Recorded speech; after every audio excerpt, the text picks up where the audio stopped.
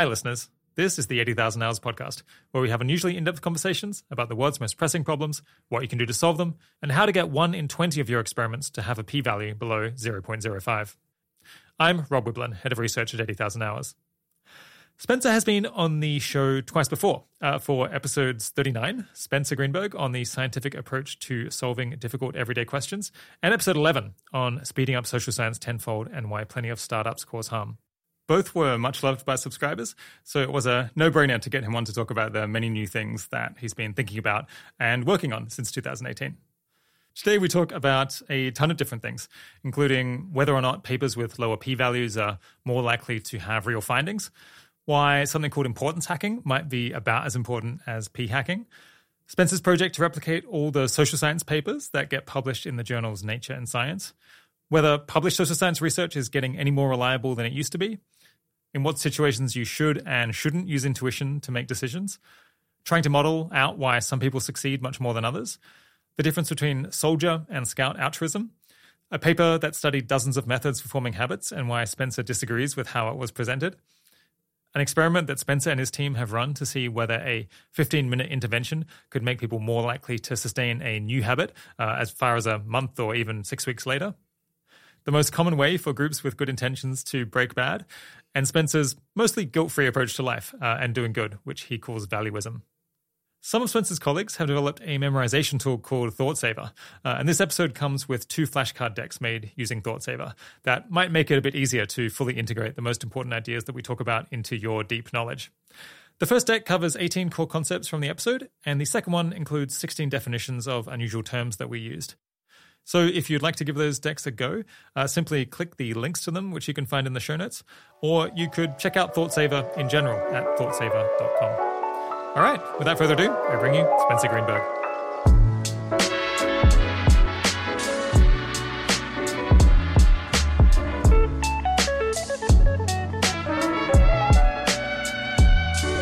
Today, I'm again speaking with Spencer Greenberg, who was last on the show back in 2018. Spencer is still an entrepreneur, and he founded Sparkwave, an organization that conducts research on psychology and that builds software products with a psychology focus, such as apps for mental health and technology for speeding up social science research.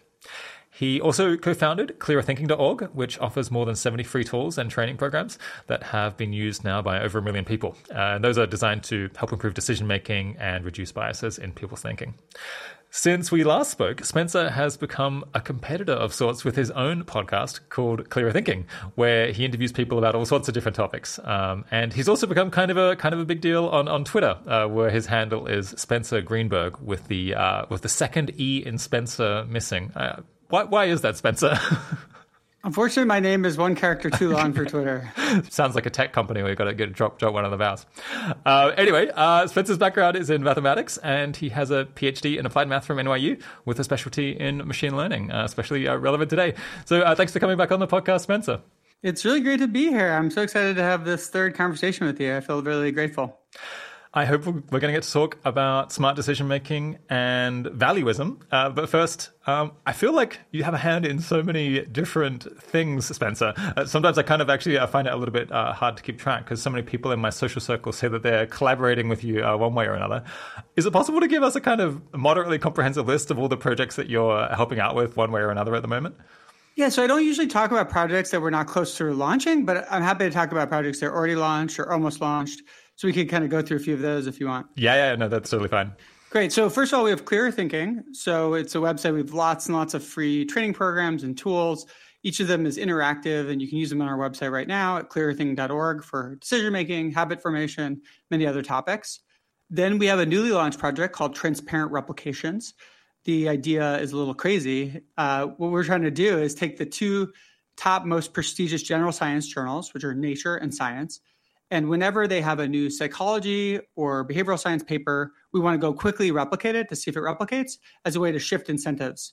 And we're going to try to do that with more than 50% of the new psychology and behavioral science papers coming out in those journals. I also have the Clearer Thinking podcast, as you mentioned. Then we have Mindies, which is our app for helping people with anxiety. And we're especially focusing on panic attacks right now. We also have ThoughtSaver, which is a tool for helping people learn and remember everything they learn. So the idea is so many of us spend our days learning things and then we just forget most of it, which is ridiculous. So ThoughtSaver is trying to make it easier to remember all the important things you learn and change your behavior through the things you learn. Then we have Guided Track, which is a platform for building behavioral studies, surveys. It also lets you build entire apps. So it's actually a new programming language designed for non-programmers. It helps you rapidly build things in the behavior change space. We have Positly, which is a platform for recruiting people for studies. So it actually allows you to recruit people for your studies in over 100 different countries. And we have lots and lots of quality control measures we have in place to try to improve the quality of participants you recruit. Then I'll just mention 2 projects that are not yet launched, but are coming soon. One is our intelligence project. So we're aiming to replicate more than 40 claims in the academic literature on intelligence and IQ to see how well they hold up. Like, is it really true that, IQ is this big thing that predicts so many things? Well, we're going to try to find out, and we're going to test a lot of auxiliary claims around intelligence and IQ as well. And then we have a meditation project that we're launching soon. The idea is we went and tried to figure out all the different meditation techniques that exist. Of course, it's impossible to collect them all, but we were able to find over 150 of them. And then we tried to build a categorization system for them. And we're going to launch this website that helps you explore all these different meditation techniques and understand them at a high level. Okay, so I feel a little bit justified in finding it a little bit hard to track all these different projects. What's that, 7 or 8 of them? How big are the teams on these different projects? Generally quite small. At the smallest, 1 person, but usually typically somewhere between 2 and 8 people per project. So we operate with really small teams. Yeah. Listeners whose interest has been piqued by some of those will be happy to know that we'll get to. I think about half of them are going to come up in the questions that I've got for you today. I suppose I'm always kind of impressed by how much it seems like you're managing to get done. But maybe to balance my perception, include some stuff that might be less obvious. Are there any projects or things you've done that have struggled the last few years, or stuff that hasn't panned out as you hoped? Oh, absolutely. So I'll give you an example of a totally failed project. So I had this idea that using automated participant recruitment, we could help people build better websites and products. So the idea was, imagine you could point at your website and say, make this better, figure out how to make this better. And so what we would do is we would automatically send a whole bunch of people to your website, and then we'd ask them a ton of questions, and we'd build this report that sort of analyzes your website and how to make it better. And I think it actually worked pretty well. It would often find problems with websites and stuff like this. And we just couldn't sell it to anybody. It turned out to be a terrible idea because what would happen is the really large website developers, they actually would outsource their work. And so they had no desire to have this report themselves. The companies they outsourced it to, they didn't want it because you could tell them that their work was wrong, and they wanted to be able to tell their client everything they're doing is amazing. And then the small websites, turned out they don't spend any money on optimizing their website. They don't even do basic things. So we just couldn't find anyone to sell it to, even though I thought it was pretty cool. Yeah. Interesting. It's kind of funny that there's you're stuck in the middle and there's no one for whom this is appropriate. No middle-sized customers. I know, it was surely a magic button to help you improve what you're doing would be good. No. Good seller. Any other things that didn't pan out? Oh, I mean, I try to have more failures in my life than most people ever try at anything. That's kind of my goal. Because I just think if you're trying easy things, obviously you can succeed over and over again. But if you're trying hard things, presumably you should be failing a bunch. I love that, you'll see these reports from the government. They're we're funding all kinds of innovative high risk research and 80% of them succeed. You're what? I fail on lots of micro things all the time. Blog posts I'm really excited about that I spent, tons of hours on, and then just nobody likes it. And just, so yeah, lots of failures. Yeah. All right, let's push on and talk about problems in social science research, at least as it's done today. I mean, obviously you've thought a ton about this because you're involved in so much nuts and bolts of psychology research yourself. I imagine that the audience to this show will be aware of kind of the widely acknowledged issues here, like p-hacking and publication bias, which make it hard to just take the results of empirical academic papers at face value, because these have been huge topics in recent years. But I was kind of alarmed to discover that people were worried and talking about these things as early as the 70s, at least. And yet they don't seem to really have been fixed that much.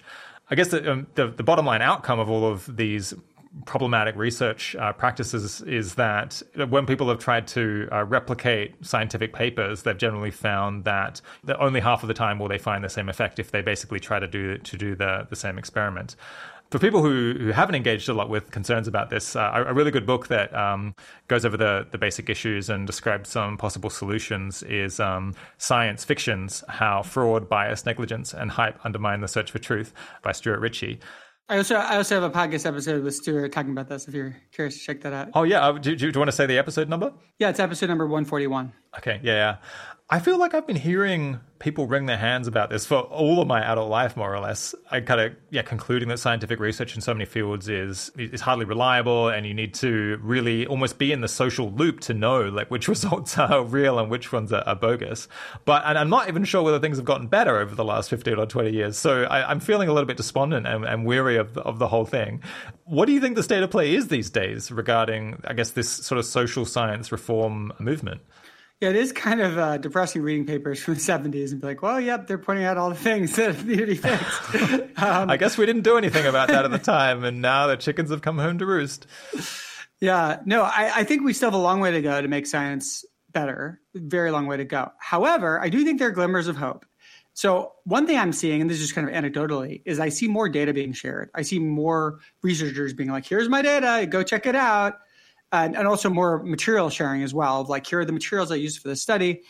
The Open Science Framework has been a really positive force where they really are encouraging people to share their materials in an open way. It's kind of a nice platform for helping you do that. So that's really cool. I think there's more replications happening, way more replication projects where people are going and trying to replicate results. So that's really great. There's also this idea of registered reports. Chris Chambers has really been an advocate for this, and they're quite an amazing idea, where basically they get journals to agree to accept a paper before the study has been run.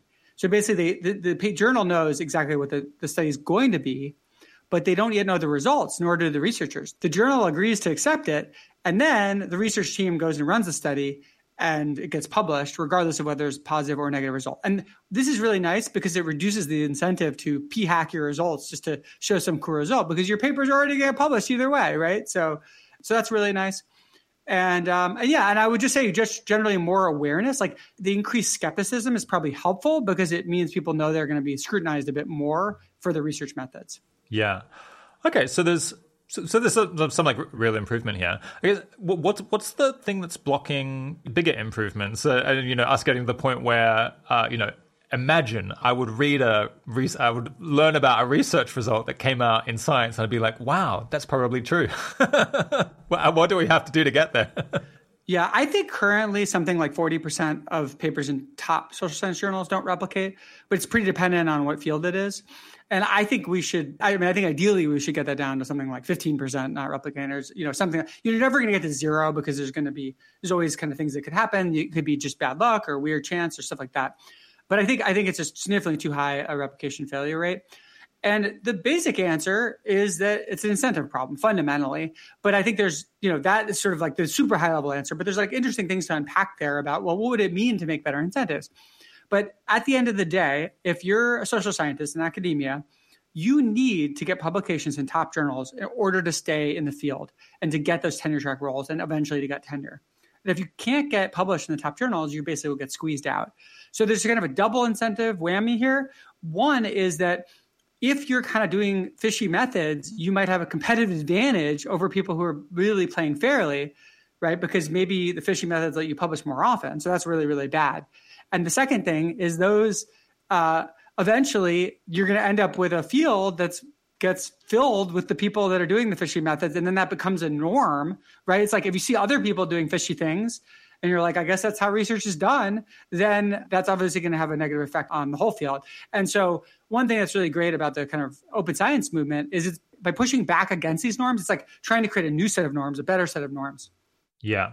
Yeah, it is. It's such an incredible case of kind of interlocking incentives where like no individual actor is malicious, but anyone who doesn't play along with this bad game is at risk of getting edged out of the field. So any academics who decide to be incredibly scrupulous and not hype their results or not allow potentially a false positive to get published, they run a very high risk of getting forced out of their job, not getting their next job or not getting into the field in the first place. The journal editors would like, to have interesting, exciting exciting results in their journal. And maybe if they're publishing stuff that's too boring, they'll lose their job. People who run academic departments, if they can't hire staff who are regarded as prestigious and have publications in top journals, then maybe they'll lose their directorship or just be regarded as lame. And so it's very, like, how do you change all of these incentives simultaneously? It's very, very tricky.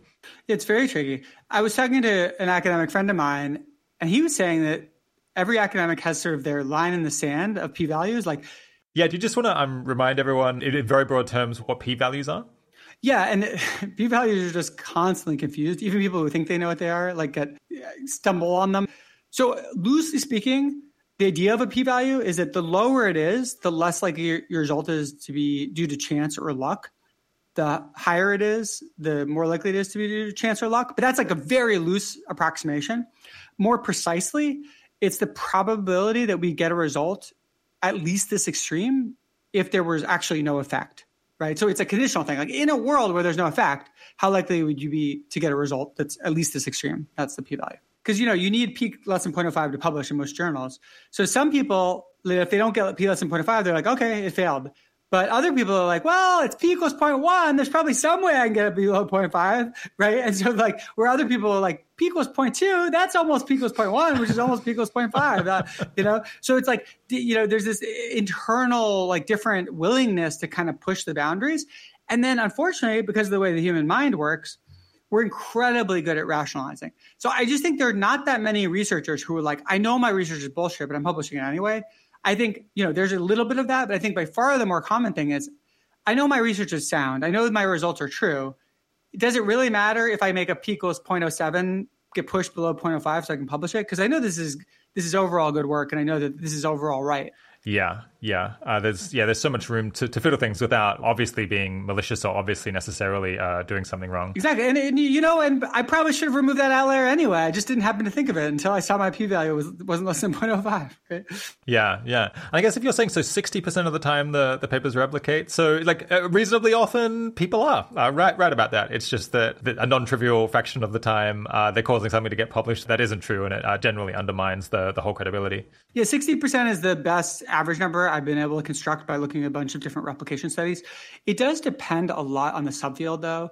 So, for example, social priming, which is this idea that you can do something like have someone hold a warm mug and it causes them to behave more warmly, or you can prime people with words related to old people and then they'll walk more slowly. That kind of research almost entirely has failed to replicate. Like, so almost 100% of it has failed to replicate, which is pretty shocking. Because if you think about that, like, hundreds of papers were published on this by many different research teams. And it may be that there's just no phenomenon there. Like, how does it even happen? It's like someone should write a book about, like, how do hundreds of papers get published on something that doesn't exist? Like, what was happening, right? It's crazy. Well, there's the other kind of priming where, if you show someone the word doctor, they'll be more likely to think of the word nurse.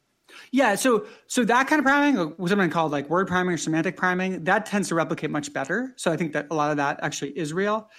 Then you have other subfields, like you have like more like stuff where you're like flashing triangles on the screen and watching how people react to different shapes and stuff like that. I think that tends to have a pretty good replication rate. Some of the more like social results maybe have a lower replication rate. So, it's not like all the subfields are equal. Yeah, totally. Are there any issues with science practice that are a big deal that you think, listeners to the show might not have heard so much about or might not appreciate how important they are? Yeah, absolutely. And I think one really big one that I think actually might be on the same order of magnitude as p-hacking in terms of how important it is, but is really not well known, it doesn't really have a standardized name, is something we call importance hacking. And sort of to back up to kind of like understand importance hacking, I think it's useful to think about what are all the ways to get published in a top journal? Because if every academic needs to get published in top journals to stay in the field and get tenure eventually, it's interesting to break that down. Well, what are the strategies they could use? So strategy one, they could actually conduct valuable research. And by making an interesting, contribution or important discovery or just adding something to scientific knowledge, they could get published in top journals. Cool. And everyone wants to do that. Of course, that's fairly desirable. The only problem with that is it's very difficult. So what are their other options? Second option, they could commit fraud. They basically can make up data, things like that. Now, I think very few people are willing to do that. It's just so unethical. It crosses so many lines. It will get you thrown out of the field if you get caught. So I think very few people do that. I think probably only a few percent of results are like that. Okay, what else can they do? Third option, they can p-hack, where basically they get a result that's a false positive, but they make it look like it's not a false positive. And this is a lot of the stuff we were just been talking about, right? You can use fishy statistics. You can try things a lot of different ways, but only report the one that worked and so on. Or just test the same thing repeatedly until one of them happens to come up positive. Exactly. And I think usually that's not done in such a like, I'm going to test the same thing 10 times exactly, but more like, oh, well, that variation didn't work. What if I tweak this parameter? Oh, now it works. Cool. I'll publish it. Right. So it's like, it's a little bit less cynical, but it's very common, right? I think probably something like 40% of papers have this happening. Okay. But there is a fourth method, and this is what we call importance hacking. You can get your result in a top journal by tricking the reviewers into thinking that it was a valuable or interesting finding, when in fact it was essentially a valueless or completely uninteresting finding. And this only works if you can trick the peer reviewers, because the peer reviewers, it's not like they want to publish everything. Peer reviewers can be brutal, right? A lot of peer reviewers reject stuff. So unless you've tricked them into thinking there's value and there's not, this method won't work. Right. So it has to be pretty subtle. It has to be the sort of thing where if you quickly read a paper, you might not notice that this is a valueless result. And it actually kind of sounds cool if you kind of read it quickly. Yeah, I think it might really help to have a concrete example to explain kind of how this importance hacking would work. Yeah. So there are lots of examples. And one thing that's important to note, there are different ways this is done. So we've come up with different sort of categories of importance hacking of, how essentially do you make something that's not interesting and not cool seem interesting. But one example that comes to mind is this paper, Testing Theories of American Politics, Elites, Interest Groups, and Average Citizens. And so the basic idea of the paper was they're trying to see what actually predicts what ends up happening in society, what policies get passed. Is it the view of the elites? Is it the view of interest groups? Or is it the view of what average citizens want? And they have a kind of shocking conclusion that really... So here are the coefficients that they report. Preference of average citizens, how much they matter, 0.03. Preference of economic elites, 0.76. Oh my gosh, that's like so much bigger, right? Alignment of interest groups, these are like what the interest groups think, 0.56. So almost as strong as the economic elites. So it's like kind of a shocking result. It's like, oh my gosh, like society is just determined by, what economic elites and interest groups thinks and not at all by average citizens, right? I remember this paper super well because it was covered like wall to wall in the media at some point. And I remember, it was all over Reddit and Hacker News. It was a bit of a sensation. Yeah. So, this often happens to me when I'm reading papers. I'm like, oh, wow, that's fascinating. And then I come to like a table in Appendix 7 or whatever. I'm like, what the hell? And so in this case, the particular line that really throws me for a loop is the R squared number. So the R squared measures the percentage of variance that's explained by the model. So this is a model where they're trying to predict what policies get passed using the preferences of average citizens, economic elites, and interest groups. Take it all together into one model. Drum roll, what's the R squared? 0.07. They're able to explain 7% of the variance of what happens using this information.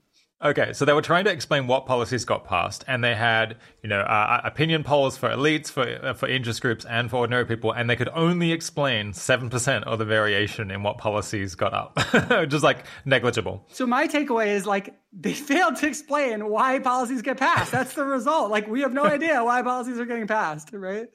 Yeah, it doesn't matter what people think. It doesn't matter what politicians think. Okay, I mean that's almost a more interesting result. Why didn't they go with that? Yeah, I think that's super interesting. And okay, yes, fair. If you had to pick among the things that they did measure, they did find economically and interest groups mattered more. But really, like they seem somehow to be missing whatever does matter in their models. Yeah, I mean, I suppose a cynic might say that there was some politics behind the line that they were choosing, and I suppose by highlighting the message that what ordinary people think doesn't matter, but what elites think does matter, they managed to get an enormous amount of coverage from people who are receptive to that message. But of course, I'm not a cynic, Spencer. I wouldn't make that argument. Of course not. Another thing they did. This is a kind of minor thing, but I feel like they juiced the conclusion a little bit by calling them economic elites. Because what do you think an economic elite is? What does that say to you? Oh, I guess a rich person, right? Right. So what they used for economic elite was 90th percentile, which is like, yeah, okay, that's a bit wealthy, but it's like economic elite. I don't know. I think like, billionaires and stuff like that. Right. Not 10% of the population. Yeah, exactly. Yeah. 10% of the population. Okay. Yeah. Yeah, any single person working full-time in a professional graduate role might well make it into, at least in the middle of their career, is now an economic elite, I suppose. Yeah. So anyway, I don't mean to pick on them in particular, but we see a lot of things like this where it's sort of when you really read carefully, you start realizing that the result is much less interesting than it seems at first. And so people have asked us, well, how on earth do you notice this if peer reviewers don't? And part of it is because we've actually been doing replications. And when you do a replication, you're essentially like rebuilding a thing from scratch. Like, imagine you're trying to figure out how a clock works and you're just kind of examining it from the outside versus like you have to literally smash the clock to pieces and then rebuild it bit by bit. You're going to notice a lot more about how that clock is put together, right? And that's what you have to do in replications. So we just started noticing, we're like, what the heck? A lot of these results are like kind of not what they seem like on the tin. Yeah. Do you have any other neat examples, or maybe demonstrating some other, class of importance hacking? Yeah. So another class is sometimes you get these results that are almost circular when you like look at them carefully. So an example of this would be like, oh, isn't it interesting that like the big five predicts who's going to have a mental health crisis, right? That's the big five personality test, which is kind of the standard, a personality tester that has academic legitimacy among psychologists. Exactly. And so you can imagine interesting findings being like, oh, personality predicts who's going to have a mental health problem and all these things. But then you like look at like, okay, the neuroticism subscale of the big five just has a bunch of questions about like whether you have mental health problems. So it's like, I don't know. So there's a lot of that. So like you can dress things up in a way where you give something a fancy word or phrase that sounds scientific-y. But then if you actually go look like the materials and you're like, look, what exactly did you ask to measure that? You're like, wait a minute. Of course that's true. Like, that's obviously true based on the questions you asked. Yeah, conscientiousness predicts whether you'll stick to tasks. Where conscientiousness is defined as your answer to the question of whether you stick with tasks. Yeah, like some of the conscientious questions are about sticking to things.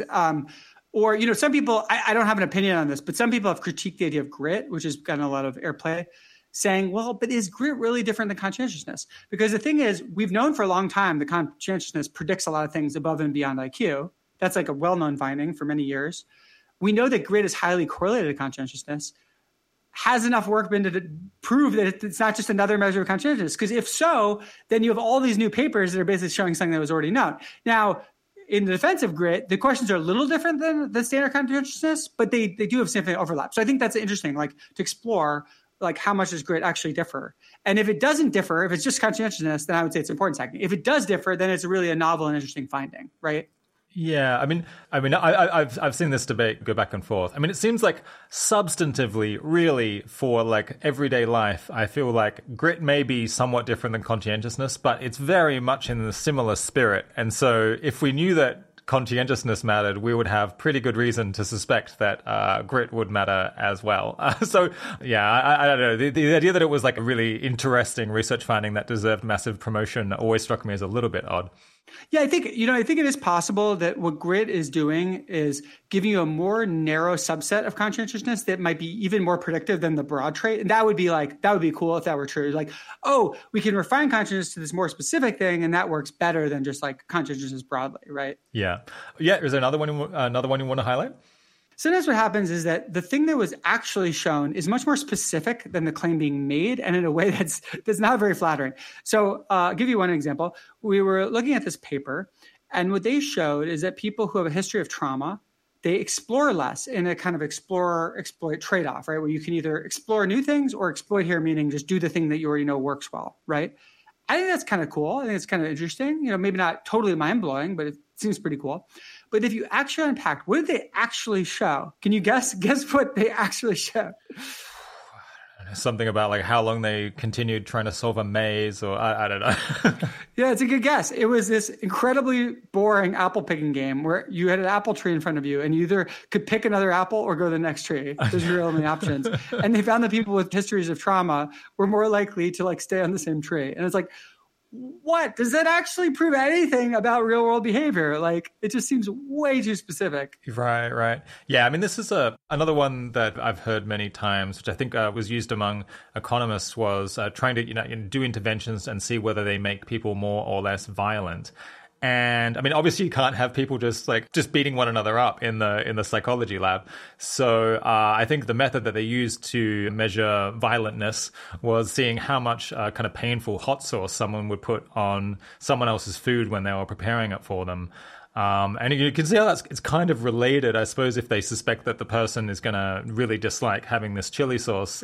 But you do have to wonder about the external generalizability to everyday life from this attempt to measure how violent someone is.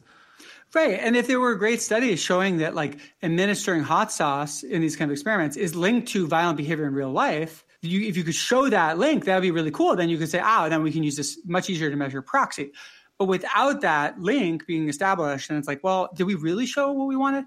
And I mean, I think the fundamental thing about importance hacking is this gap between the way you're describing your results and then what you actually showed. Whereas if you like really explained it super clearly, suddenly people would be like, wait a minute, what? Like, that's what you showed? That's not that interesting. Yeah. Okay. So I suppose importance hacking differs from p-hacking in that it's a bit less technical. It's maybe you couldn't, run a replication and like clearly just show that it, mathematically it's, the result doesn't come back again the same way. Importance hack things generally will replicate. That's really the fundamental difference. If you did the same study, you'd get the same result. You just wouldn't care. You still wouldn't care the second time. Yeah. But I suppose on the other hand, it's somewhat easier because you can do a test for importance hacking by really carefully reading a paper, and you don't have to go and do the experiment again. You can just use your ordinary human intelligence to figure out whether you're being hoodwinked. Exactly. And I think if you kind of had a list of like importance hacking techniques in front of you and you kind of read a paper really carefully with an eye towards these techniques, you would often be able to detect it, especially if the materials are available. And this is a really key point. It can be really hard to detect importance hacking without, if they didn't release the sort of original materials. Like if they ran a study and you don't get to see what the participants saw, they could have importance hacked in a way that's just not detectable in the paper. Yeah. How big a problem do you think this is compared to, the classics like publication bias and, p-hacking, or I guess people also call it, the garden of forking paths? Yeah. So like if you compare it to sort of all the things that lead to false positives, I think it's probably on the same order of magnitude. I don't know if it's as big. Maybe it's a little smaller than all the reasons we get false positives as a problem. But I think it's a very substantial problem. And the weird thing is, as far as I can tell, there was no standardized name for it. That's why we call it importance hacking. We had to give it a name. It's not like we invented the concept. Like people have been pointing at it in different ways, but there was no sort of like, hey, there's this thing and we're going to give it a name and we're going to talk about how to solve it. And there just hasn't been a real movement around that from what I can tell. Yeah. Yeah, your introduction to this topic made me feel sorry for social scientists, because it occurs to me that we actually already know a ton about people. It's just that most of these things are so obvious that you could never publish. Like, not only couldn't you publish them now, you probably never could. You say, like, people really enjoy falling in love. And they're more likely to fall in love if someone's beautiful. And if they don't eat for very long, then they get hungry. And if you punch them, then they get annoyed. It's like all of these like incredibly important things that people really need to know about other human beings. And these are like the main important effects that drive people's behavior. But it's so obvious and so evident that you could never publish a paper on these things. And so poor psychologists are left trying to like find scraps of things that aren't obvious like this, things that people kind of don't know. But of course, most things that aren't obvious are not obvious because either they're not real or the effects are kind of small and not so important. Yeah, physicists have the advantage that the average person knows shit about physics. And a lot of physics is counterintuitive. Like what turns out to be what's true is not what you like intuitively think. Whereas social science, like mostly what's true is like exactly what you intuitively think. Yeah. Funnily enough, when I had Daniel Kahneman on my podcast, I asked him, I was like, how were you so generative in your career? It's like incredible how many different things you came up with. And he's like, oh, no, mainly I just took things that everyone already knew and I just clarified them. And so I definitely don't want to denigrate that. I mean, I think he tends to undersell himself. So I think he's probably underselling himself there. But I think there's something to that. Like a bunch of his findings, it's not that they were completely unknown before he found them, but he really clarified them. And he really showed that you could like cause them to occur in different situations. And then he popularized the idea and gave us a terminology. So that was really, really valuable, even though maybe like people had an inkling of some of the things. So I don't want to say that like just because we kind of know about something intuitively, there's nothing to be done there. But I still think you're on the right track, that because humans are so good at modeling other humans, it's like one of our fundamental like evolutionary drives is to like understand other people. It does make social scientists' job a lot harder. Yeah.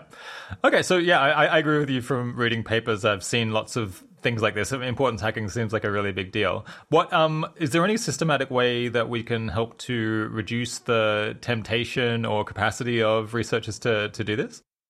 Well, actually, this ties into our work with this new project we launched called Transparent Replications. If you're interested, you can check it out. It's replications.clearthing.org. And we're aiming to replicate new papers in top journals and try to do it quickly right after they come out. And as we started thinking about this, we came up with two original ratings that we're going to rate these papers on. We're going to rate them on transparency, like essentially, do they make their work transparent by giving us data and code and everything we need to redo the study? And then replicability, does it replicate? But the problem is this doesn't address importance hacking. And so we started thinking, well, what could we possibly do to address importance hacking? And we came up with a third rating, which we call clarity.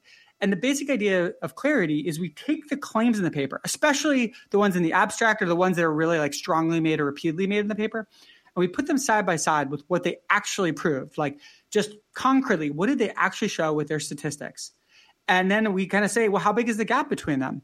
And if there's a large gap, they get a bad clarity rating. Whereas if the gap is small, like what they're claiming they showed and what they actually showed is really close together, then we give them a good clarity rating. And so this is my best approach so far of like thinking about, well, how do you incentivize people not to importance hack? And how do you kind of like penalize them if they're doing it?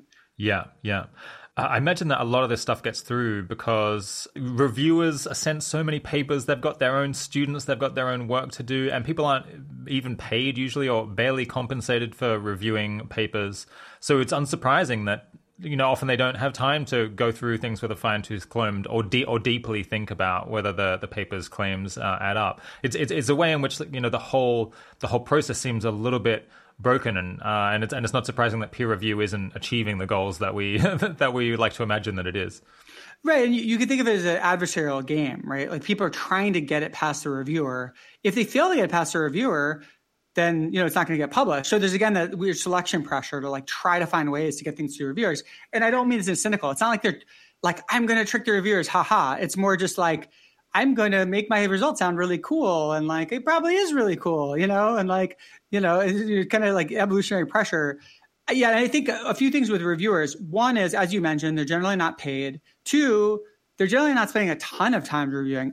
I don't think that reviewers tend to be very biased in favor of like approving. Like I've seen reviewers be incredibly harsh. And I think people often complain about reviewers being unreasonably harsh or asking for unreasonable demands and unreasonable changes to a paper. So I don't think they're really biased to being overly optimistic, but I do think that they're trying to do the job quickly because they're not getting paid for it. And it's really just an extra thing on top of what they're doing. And they're doing it just to kind of contribute to science, or they feel like they're supposed to, or, there's just not that much motivation. The other thing is, I don't think it's a norm for them to look at the materials, like to look at the exact study as a participant saw it. I wish that was a norm. I wish that was just like standard. And if you didn't send the materials, the reviewer's like, what the heck? Where are your materials? But right now, a lot of people don't even publish the materials. And even if they do publish them, I'm not sure that reviewers often actually look at them. And I think importance hacking is a lot easier if you're not looking at the materials. By materials, you mean kind of the photos of where the participants were and what they saw and the pieces of paper they were given and things like that? Yeah, it depends on the study design, but it's like, I want to know what exactly happened in the study. Like who saw what precisely and like how were things worded? I mean, there's a bunch of importance hacking that can occur in just like subtle wording and things. Like you can create a positive effect that doesn't mean what you thought because it was worded in a weird way. Just as an example. Does anyone have anyone in this broader research ecosystem have some selfish incentive to stand up to importance hacking? It's tough. Actually, I know who does. Bloggers, cantankerous bloggers who read papers and get annoyed and then gain social status by, writing a takedown of some paper. So they used hot sauce. Can you bloody believe it? Yeah, so we just need a squadron of bloggers to enforce good norms. But I think you're right. I think bloggers do have an incentive to do it. But in the system, it's not really clear because one thing, imagine someone publishing a paper being like, that other paper sucks because it was just importance hacked or just, it's like, that's not an interesting scientific addition. I mean, yes, maybe it's helpful and healthy for the ecosystem potentially, but it's not like going to get you a claim. So yeah, I don't think there's great incentives here. P-hacking, on the other hand, at least some people have invented cool kind of technology or methods around p-hacking or like studied it. And so it has led to some very interesting publishable papers. And so maybe that actually makes it easier to work on p-hacking. Yeah, what are some of the? Are there any techniques for tackling p-hacking that I might not have heard about? Well, one that I just think is really cool is this technique developed by Simonson, Nelson, and Simmons, and it's called a p-curve analysis. And so the basic idea is you take a bunch of p-values that a researcher has published, either from one paper or from like a bunch of their papers, and think about it as you're making a histogram of all the p-values they found that were less than 0.05, right? So you're kind of looking at the distribution of how often did they get different values? How often did they get ones between 0.04 and 0.05? How often did they get ones between 0.03 and 0.04, right? And then we can think about what we should expect to see. So in a world where all of their results are false, but they don't do any sketchy methods, like it just happens that everything they study doesn't exist, we should expect a uniform distribution. Every p-value is equally likely. And that's just sort of the nature, based on the definition of a p-value, that if there's no effects, you expect it to be uniformly distributed, right? Flat. And for p-curves, they just look at the values less than 0.05. So in that case, so the histogram we're talking about here would just be uniformly distributed between 0 and 0.05. Okay, what if they lived in a world where they were doing everything cleanly, they weren't using p-hacking, but some of their effects were real? How would that change the distribution? Well, if some of the effects are real effects are going to tend to have low p-values, lower than chance. And so what you're going to get is you're going to get a bump on the left side of the histogram, right? Around 0.01 or 0.02, you're going to see a bulge, more results than that flat uniform distribution. So if you have a shape like that, that indicates that they're finding real effects that are not p-hacked. Okay. Right. So then what if they're in a situation where they're just p-hacking the heck out of the results and mostly they're false positives that they're publishing? Well, now, if you think about what p-hacking is doing, is it's getting some results, many of which are greater than p equals 0.05, so you can't really publish them in most journals. And then you're either doing like fishy things to get the p-value down, or you're just like throwing away the ones that happen to be just above 0.05, and then you're keeping the ones that happen to fall below it. And so what you get is a bulge, like too many results on the right of the distribution, right around 0.05. And so that means if you have a bulge on the left, you're probably finding a bunch of real effects. If you have a bulge on the right, you're probably finding a bunch of false effects. Wow. Okay. Interesting. So people, I guess they'll find a particular researcher or find, I guess, some particular research topic or a whole bunch of papers on some general theme, and then grab all the p-values and then see what distribution they have, whether the bulge is towards 0 or the bulge is towards 0.05. And then they can say, does this literature as a whole have this problem or does it not? Exactly. And you could do it on all the primary results of one researcher. You could do it on major results from a whole field. You could even do it potentially if there's one paper that had 7 studies in it, you could even, and they had a bunch of p-values per study, you could even try to do that. But there are some caveats. I mean, this is far from a perfect technique, but it's I think a really innovative idea. Wow, yeah, that's. Do you know what they've learned from this? It seems like it would be, not that high effort to do this on lots of different subsets of papers and results and so on. Well, I think the disturbing result is that a bunch of stuff is really p-hacked. Okay. Okay. Yeah. That's the bottom line. I suppose if you if there were people doing this on the regular, then if you applied this to a specific researcher over the course of their entire career. And then they know that they can't end up with this shape that has a bulge towards the 0.05 side, then that would be really, it would be chastening, I suppose, for them, because it limits what they can do, even though you can't tell which specific papers have real results and which ones don't. It places far more constraints on what they can publish, within their entire body of work. Yeah, I think if there was some kind of really strong norm where everyone had these curves published and everyone checked each other's curves regularly, it could create an incentive like that. Although it's a very long-term incentive. And I think what you also need, or maybe what you primarily need, is a short-term incentive of for each additional paper, you need something pushing people to do good work. Yeah, that makes sense. Speaking of p-values, you did a bit of research to see whether the p-value that a paper had was predictive of how likely it was to replicate if someone tried to do the same experiment again and see whether they got the same finding. Yeah, did you find that if the p-value was better, that is closer to 0, that the paper was more likely to find the same result if someone repeated it? Yeah, so what we did is we looked at 325 studies that were replications of existing studies. And what's cool about that is the replication result, they know exactly what they're testing because they're testing precisely what was in the original paper. And so it's very unlikely that those results are p-hacked. And so the replications tend to be a lot more reliable. And so then we can ask the question, okay, of those 325 different replications, when the original paper had a high p-value, well, how often did the replication succeed? Whereas if it had a low p-value, how often did the replication succeed? So like I tried to look at, well, what is like the single best dichotomy? Like what p-value sort of divides the ones that replicated from the ones that didn't? And looking at this, I found that when the original study p-value was at most 0.01, so it was 0.01 or less, about 72% replicated. So that's not bad. On the other hand, when the p-value is greater than 0.01, only about 48% replicated. So it's a pretty big difference. And so at least from that result, empirically, it looks like a smaller p-value really does make a more reliable result. So yeah, that seems to imply that we could potentially improve the reliability of published research just by requiring a lower p-value, by kind of shifting the tradition from being, it's okay to publish below 0.05 to make it, he's got to be below 0.01. Do you think that's a good idea? Yeah, it's interesting. I think there's trade-offs. In some ways I like the idea, in some ways I don't. First of all, if you actually shifted it, then there's a concern that this result that I just quoted would stop being true, because then people would game the 0.01, right? Of course, yeah. So we're in a world where people try to game 0.05. So of course, being right around 0.05 is a little bit suspect, right? So I think that things would get a little bit worse than they seem here. The other thing is that if you drop the requirement from 0.05 to 0.01, then people will have to use more money to get a bigger sample. And that's not necessarily a bad thing. There are definitely advantages of having a larger sample, but it means that every study would be more expensive.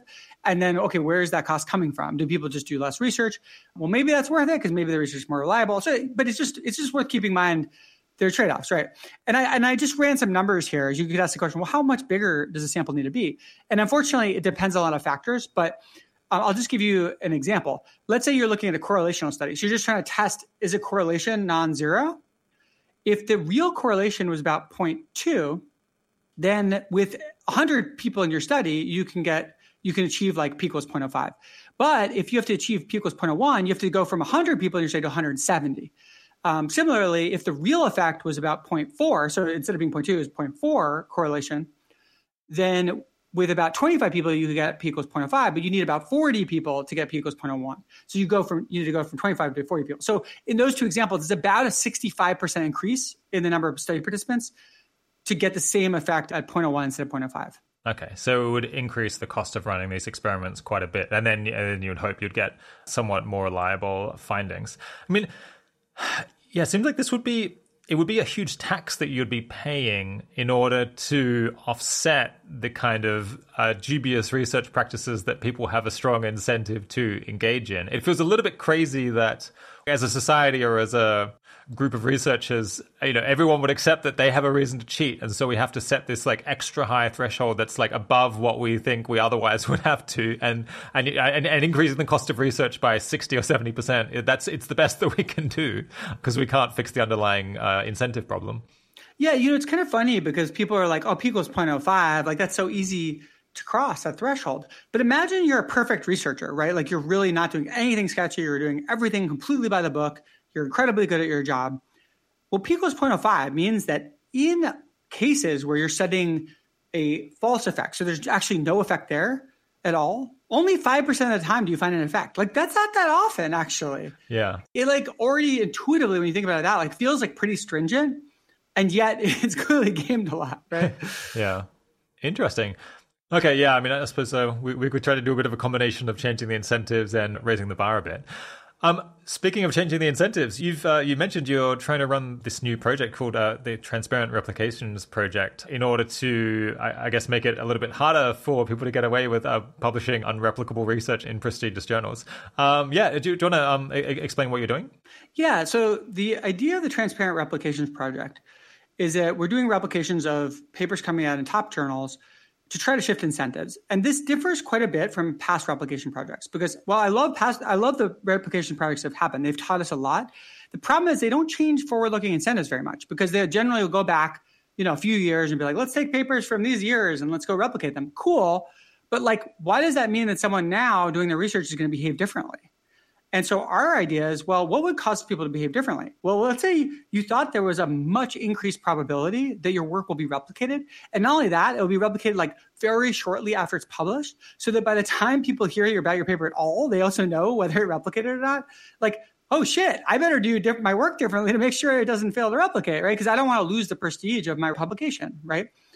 Additionally, if you do replicate successfully, you could be broadcasted where we like push your paper out being like, look, this is a really great example of a paper that replicated and it got really good results.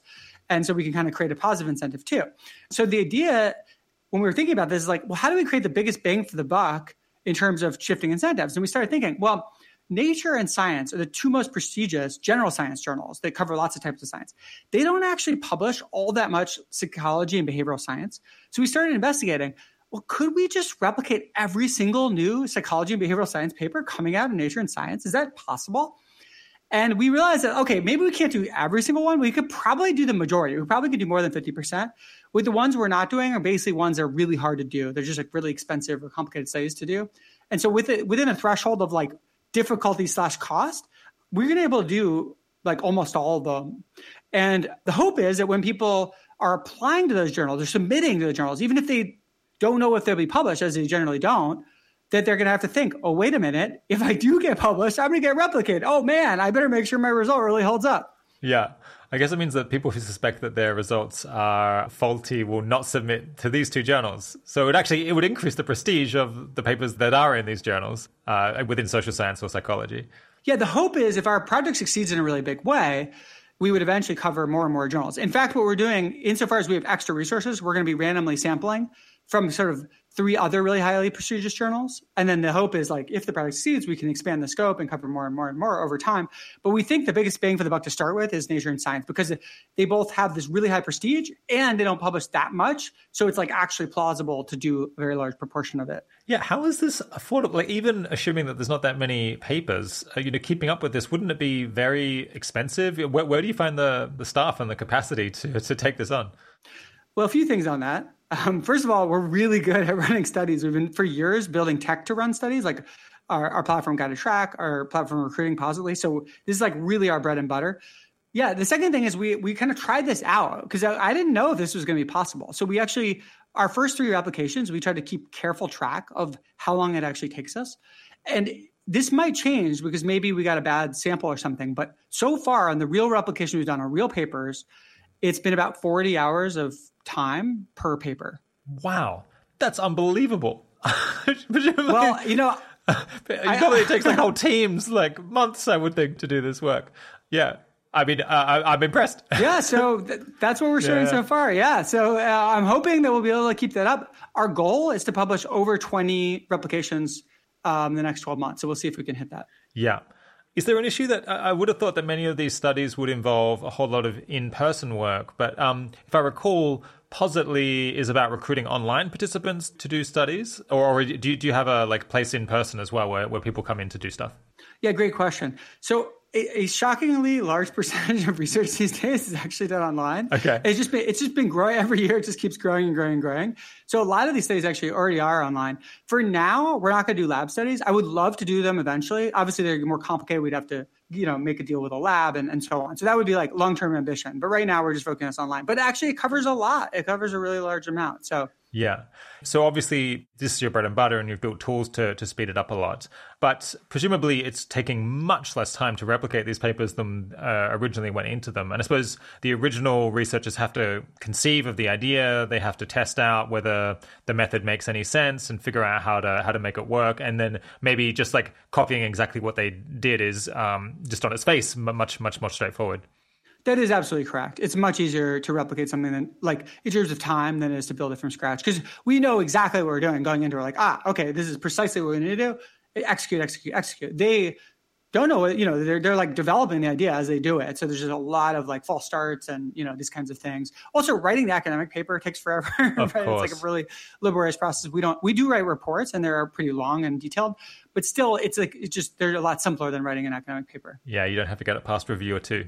Yeah. Do you mind sharing who's paying for it? Yeah, so we have a couple different grants. We got one from Slate Star Codex, actually, which was pretty exciting. And that was really great. It allowed us to fund our like initial replications and kind of get the thing rolling. And actually, we just got another grant from just a private individual. I haven't asked them if I could share their name, so I'm not going to do it just to err on the safety. But they were just like, yeah, I like what you're doing. This sounds awesome. Like, here's some money. So yeah, it's pretty cool. Wonderful. Yeah, if people want to check out the replications that you've done so far, where can they find them? Yeah, go to replications.clearerthinking.org. And have the ones that you've done so far, did they pan out? Yeah, so one of them failed to replicate, and two of them did replicate successfully. So that's cool. It's kind of in line with expectations. Interestingly enough, though, the ones that replicated didn't do awesome on the clarity ratings, which remember is sort of our importance hacking measure. So I recommend, if you're interested in importance hacking, you might want to look at like, well, what's actually going on there? It's kind of fascinating, sort of the divergence in some cases between what the paper's saying and like what the statistical tests showed. Yeah, I suppose you might expect these things to be negatively correlated because if you're trying to get published, then you can either juice the experiment itself, so make the experiment a legitimate measure of thing you care about, but then juice the results, or alternatively, you can find a result that is real, but then encourage people to misinterpret what that might mean and make it seem interesting that way. Right, and like the ideal is obviously you just do really interesting research or you add something to the scientific knowledge, but that's like the hardest thing of all. Right? Yeah, totally. I mean, I couldn't do it. Okay, let's talk now about a blog post you wrote called How Do We Predict High Levels of Success? What was the main point you wanted to make there? Yeah, so I think a lot of people are interested in the question, how do you be successful? And so I started thinking about what are the different theories of what makes for success? And I started kind of enumerating them, starting at really, really simple theories, going on to more complex theories. And then once I had enumerated all of them, I said, well, what do I believe is true about this? And I made them even more complex theory, as is my tendency to do. So maybe I'll give you just a taste of some of the simple theories, and then I'll jump into my full theory of success. Sure, yeah. List a couple of them. All right, so one, the simplest theory is just that it's all luck, right? It's like everything is luck. And maybe in a certain sense this is true because like you didn't choose your genetics. You didn't choose who your parents were. You didn't choose, your early childhood experiences, or you didn't even choose to be a conscientious person versus a disorganized person or whatever, right? So maybe on some deep level, but the problem with that theory is it's completely unuseful. So let's move on from that. Yeah. Then we have theories like the Malcolm Gladwell theory, where it's like, well, it's some combination of like extreme luck plus like extreme practice. So it'd be like 10,000 hours of practice. Then, that's how you get to success, right? Okay, maybe that's slightly more useful, but also like clearly not like a very predictive theory. Then you have some more advanced theories like Martin Seligman has a theory of success, which basically says it's skill times effort times self-promotion times luck. Okay. Self-promotion. I love it. I might be generalizing a little bit from things he said. I don't think he put it quite that way, but that's how I interpreted his theory. Yeah. So, right. And, that kind of makes sense. And I think he's on the right track, and that I think we really should be thinking about success as a product of factors more than a sum of factors. And there's a couple of reasons for that. One is that products, multiplying things together, have an interesting property that if you have zero in any of the variables, you get zero output. And I think that actually holds for success in that, like, imagine, for example, skill. If you have literally zero skill, you have no ability to do anything, like clearly you can have no success, right? So 0 times anything is 0, right? So it kind of makes sense. Whereas if it was additive, then you could have zero skill and still be really successful because the other factors would just add on to it, right? Another piece of evidence that success is more of a product of factors than a sum is due to like a really interesting mathematical truth, which is that if you're summing together a bunch of independent variables, in most cases, that will actually produce a normal distribution in the outcome. That's called the central limit theorem. On the other hand, there's an alternative theorem for when you're multiplying factors, where instead of getting a normal distribution, you get what's called a log normal distribution, which is a much fatter tail. So in other words, you have many more like positive outliers, and you don't have as much results like all compactified near the middle. And if you look at success measured by lots of different things, whether it's by money or number of publications, power, or scientific breakthroughs or whatever, it's almost always a fat-tailed distribution, right, for almost all of these things. And so that also suggests that this product idea might be the right one, not the sum idea. Okay, so you think the smart way to model success, or the more sophisticated way, is to think of a whole lot of different important factors that go into success, and then you multiply them together. So you think you want to multiply together a whole bunch of factors? What factors would you highlight? Yeah, so I would want to multiply many of them, but I'll just give you a taste of some of them. And the idea here is to try to choose factors where if you have literally zero, you have absolutely none of the thing, you get a zero in output or very close to a zero in output, right?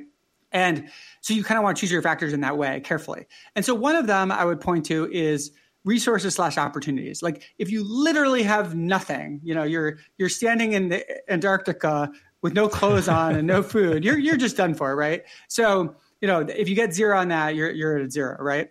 Another one is intelligence. If you literally have zero intelligence, you're not able to in any way manipulate the environment to achieve your goals. You get a zero on everything, right? So then I guess there's what health as well, and like ability to stick to tasks. Yeah, exactly. Those I would put all those in the model. And so I end up having, you can look at my article on this, how do we predict high levels of success? You can see my full model. But then I want to add one more nuance here. After we multiply these together, I want to raise each of the factors to an exponent. So in other words, it's like factor 1 raised to a certain exponent times factor 2 raised to another exponent, factor 3 raised to another exponent. So this is putting it to the power of 0.5 or to the power of 0.2. Exactly. And the reason I'm doing that is because that exponent depends on what you're trying to be successful at. So having zero intelligence will make you fail at everything, presumably, except maybe like stopping a door open or something like that. But the importance of intelligence is going to vary a lot depending on what you're trying to do, right? Some things don't require that much. Some things require a lot. And same for any of these factors. And so for a fixed thing you're trying to be successful at, you want to think about what is the exponent on that factor. And some factors are going to drive that type of success more. If you're trying to be an artist and be really successful in art, you're probably going to need different skills than if you're trying to be a salesperson or you're trying to start a new company and so on. Okay, so you'll kind of have the same list of important factors in the model, but depending on the task, you'll change their relative weighting by changing what number they are to the power of. Exactly. And I guess if you put things to the power of a number that's less than 1, then you get declining returns, right? So, maybe it's important to be somewhat conscientious, but, being extremely conscientious isn't completely necessary. And so you could build that into the model. Exactly. And as that exponent gets smaller and smaller, approaching zero, that factor actually becomes irrelevant because anything to the 0th power is 1. So the factor no longer matters, right? So the really extreme, this factor doesn't matter. But in reality, the exponent will pretty much always be above 0. Mm.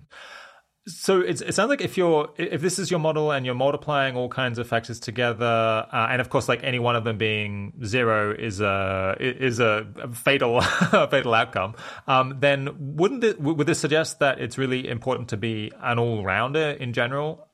Yeah, it's a really great question because it seems to be implied by the model, but it's actually not, and I'll explain why. So for any one of these factors, it is true that if you're too low on it, you're pretty much screwed because 0 times anything is 0. But in real life, often there's a way to work around a factor. And so let's say you're a CEO at a company, but you really, really, really suck at something. Like maybe you're really bad at like convincing anyone of anything. At first glance, it seems you're totally screwed because that's part of running a company. But what if you got a co-founder who's just incredibly persuasive, right? Now, suddenly, maybe you can be the CEO who focuses on product, like Mark Zuckerberg, for example. This is what he did. He basically is just a product-focused CEO. And then he has other people who are focused on the rest of the company, right? So there's a way to work around any given factor you're really weak in. The second thing is that while it is true you don't want to be too close to 0 on any factor, there's also ways to achieve high values of success by leveraging your strengths. So basically, one way to model this is for any factor you're low on, you either are going to have to bump it up to a reasonable level, so like work on that weakness, or find a way to work around it. For example, having a co-founder or team member who can do it for you, or picking a goal that just doesn't involve it very much, right? So you have to do one of those things. But at the same time, you want to look for what I call unbounded factors where you can be like 10 times better than someone else or 20 times better than someone else. And usually people don't have a lot of factors like that they're really good at. So you want to think about what are my really extreme strengths and really lean into that. So choose a goal that really leverages the things I'm amazing at and then try to get even more amazing at that. Right? Like you think about Tiger Woods and, imagine him being like, well, I should be get good at baseball and soccer as well because I'm not that good at that. I'm like, no, of course not. He should really leverage the things that make him truly unique. But in terms of the game of golf, if there's anything he's like particularly shitty at, he better at least spend some time working on that as well. Right? So basically what we get out of this framework is if you're weak in a thing, you have 3 options. Work on getting better at it, find someone else who can do it for you, like a co-founder, or pick a goal that just like doesn't involve it very much because of the exponent's really close to zero. Yeah. And then at the same time, try to find the thing you're like amazing at and just kind of like push that to the moon. Like try to get 10 times better than everyone else or 20 times better than everyone else at that thing to get a really good multiplier in the end. Yeah. So I suppose there are all of these folk theories about, what determines success, which I suppose highlight, one particular thing, it's just, grit. It's about your ability to stick to it. It's just luck, or it's just intelligence or something. And you've kind of said, I want to build a more complicated mathematical model with lots of different factors, and they're going to be multiplied, and they're going to have powers. So mathematically, it's very good, and it can encompass a lot of different conclusions. But I suppose it does leave people are reaching, I think, for these simpler folk theories because they want to know empirically like which of these factors actually is the most important in determining success. Do you know of any evidence that can help to kind of define these parameters in your model and help people narrow down what's most important? Yeah, so what's really tough, if you're looking at really high levels of success, it's hard to get good sample sizes, right? Because you can kind of make a collection of like, who are some of the most successful people in history, but then you're kind of just anecdotally like investigating each of them. And you can try to make a model. It's just a tough thing to do. On the other hand, if we're thinking about more like ordinary levels of success, like being good at your job and marrying someone you like and so on, it's a lot easier to get data sets. So I think more is known about that kind of success. And if we think about that literature, things that come up a lot, like in a work context, are conscientiousness for a wide range of work, but not all types of work. But for many different types of jobs, you don't want to be too low in conscientiousness. There could be diminishing returns. I think that's an open question. Like, do you really want to be 99.9999 percentile of conscientiousness, or is that too much? I sort of suspect that at some point it actually becomes dysfunctional, but at least up until a point, it does seem like it tends to predict job performance. IQ generally predicts job performance across a very wide range of jobs. So that's a helpful one. Then spending time training at a particular skill that's relevant for that job clearly is really important, but the type of training matters tremendously. So like just number of hours someone has spent doing a thing is much less good predictor than number of hours they spent with high quality feedback. And so if you think about someone who like just plays chess every day, yes, they're going to get better at chess, but compare that to someone who plays chess every day. And at the end of the day, they break down what they did badly, what the best chess engine said they should have done instead, compare it to what they did, try to figure out why it said that. Even if they end up like you control for the amount of time they spend, the second type is going to become vastly better at chess. Yeah. And I guess social skills as well. I'd love to know, do we know how much luck matters in outcomes? Or I suppose, and here we don't want to go to the luck thing of, you didn't choose to be born this way or that, but more just like, a truly idiosyncratic luck within someone's lifetime. Yeah, it's a great question. I mean, I think luck is hugely important. But I think it's hard to quantify because like, where do you stop, right? Like, it's like, were you lucky that you were the one sperm that out of the, millions or however many sperm there are that happened to get to the egg? Okay, that seems ridiculous. But at what point do we like stop the luck train where we start counting things as being your own choice, right? I don't know. It's like really hard to even philosophically define the right metric there. Yeah. No, as I was saying that, I was realizing that maybe there's no answer to what I was saying, or I'll just have to choose an arbitrary line and then try to measure. Well, the other thing is that like unmodeled variation looks like luck, right? So let's say we have a model with 3 factors, but really there are 10 factors that are important.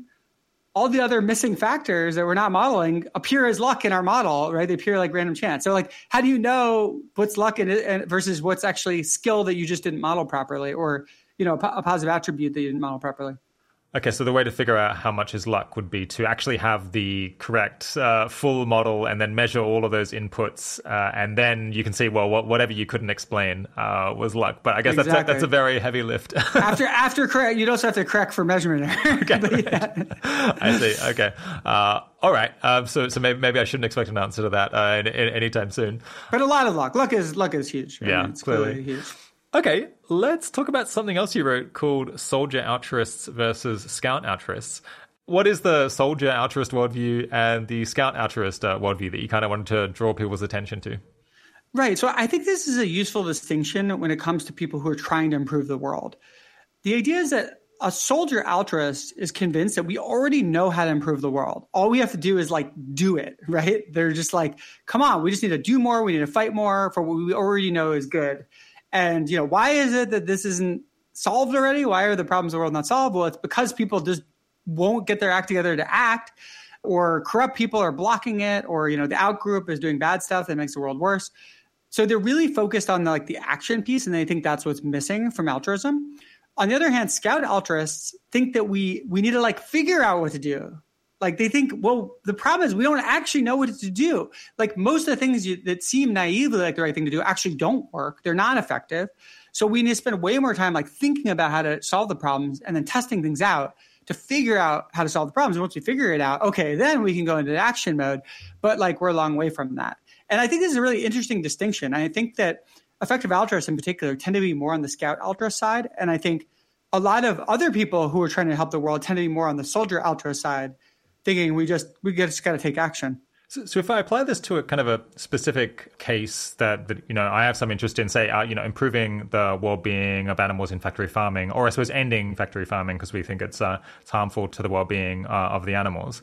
I suppose that's a case where it's quite natural, at least for a critic of factory farming like me, to say, well, the problem is just that, people know that they could just not eat meat. That would be a relatively straightforward thing to do. It's not rocket science. And so really what we need to do is, spread the message and, shame people so that they'll change their behavior. And it, in a sense, it's very obvious what needs to happen.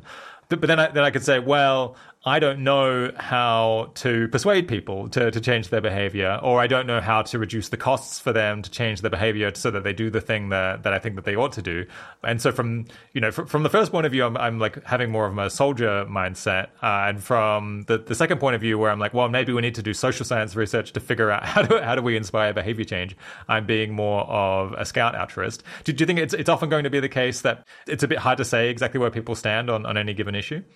Yeah, I think that's an excellent example because it shows the value of each perspective, right? And I think in that case, both perspectives have a really good point. Soldier altruists would be we just need to stop eating animals. That will prevent them from dying in factory farms. Or we just need to make laws that, ban this. Whereas scout altruists would say, yeah, but how on earth do we do that? 1 million attempts have been done to get people to stop eating meat or to change the laws, but they have failed. Or they've only helped incrementally. So we really do need to figure out what works. And so I think they both just have valid points. I think in other cases, it's much less clear what the obvious thing to do is, right? Let's say you want to prevent nuclear war. It's not such an easy analysis. Countries just need to not bomb each other. Okay, that seems just sort of naive or something. Or all the countries just need to throw away their nuclear weapons. Well, okay, that seems to underestimate the importance of game theory here, right? And I suppose some people do highlight that with war. If humanity wants to not have war, then we need to stop fighting. Is kind of an old refrain. But then, of course, you can always flip it and say, well, we don't know how to do that because it would be too costly for many people to put down arms from their point of view because they would be giving up something so important to themselves, like the independence of their country. So I guess with many issues, you can put on both of these hats and they might each reveal some aspect of the issue. And I think that's right. And I think that's a useful thing to do is try each hat on. What I would say, though, is I think something like war, the soldier altruist of everyone just needs to stop fighting comes across as very naive in that case because it's okay, but that's not a real proposal, right?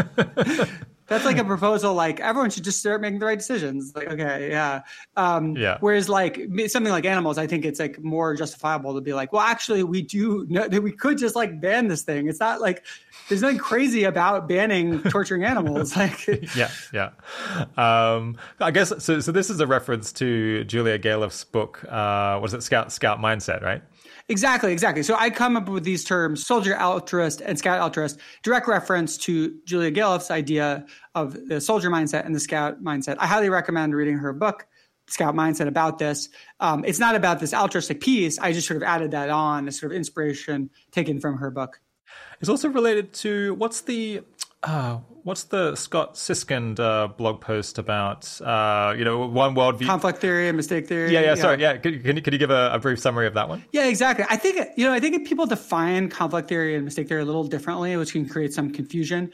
But I think one way to look at it is when you're considering how to diagnose the problems of society, is your diagnostic approach one where you're society is clearly making mistakes. Let's analyze this like a doctor who's trying to cure a disease and figure out how to cure the disease? Or do you have this reaction that's more no, that's naive.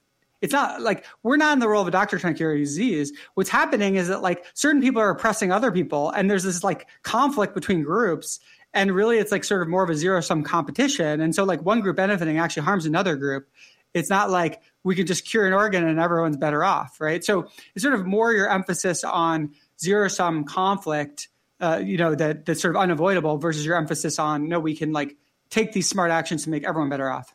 Yeah, I feel with that one, I just don't really come down very strongly on one side or the other. So sometimes it does seem like what's going wrong is that some people are doing something that harms others, and it's reasonably clear, and they should stop doing that. And other times it really does just seem like, the reason that we haven't cured cancer isn't just that some people are bad. It's that it's a really hard technical problem, and we kind of need to do a lot of research and development to figure out how to fix it. Yeah, I think that's right. And I also think it depends on, are we in a scenario of abundance? Because the more abundance there is, the more I think there is room for cooperation. Whereas if imagine two tribes and there's only enough food to feed 1.5 of the tribes, right? It's like, well, yeah, they're going to have to struggle to survive, right? There's going to be conflict. Whereas imagine there's enough food to feed 3 tribes and there's only 2 tribes. Well, okay. Now there's a lot of gains they can have from trade. Like, oh, well, we've got this kind of food that you like better. Why don't we trade some of it, Yeah. It occurred to me a month or two ago. This is so obvious, but it just completely blew my mind. I was just contemplating the Russian invasion of Ukraine and the enormous suffering. So many people dead in Ukraine, their economy completely in tatters, international relations massively damaged. It's also horrific for Russians, many of whom have died in the war and didn't want to fight in it. Terrible for Russians in general in terms of their quality of life. And it's just like, they could just withdraw from Ukraine. And Putin could just stop it all. He could just say, I've decided we're not going to do this anymore.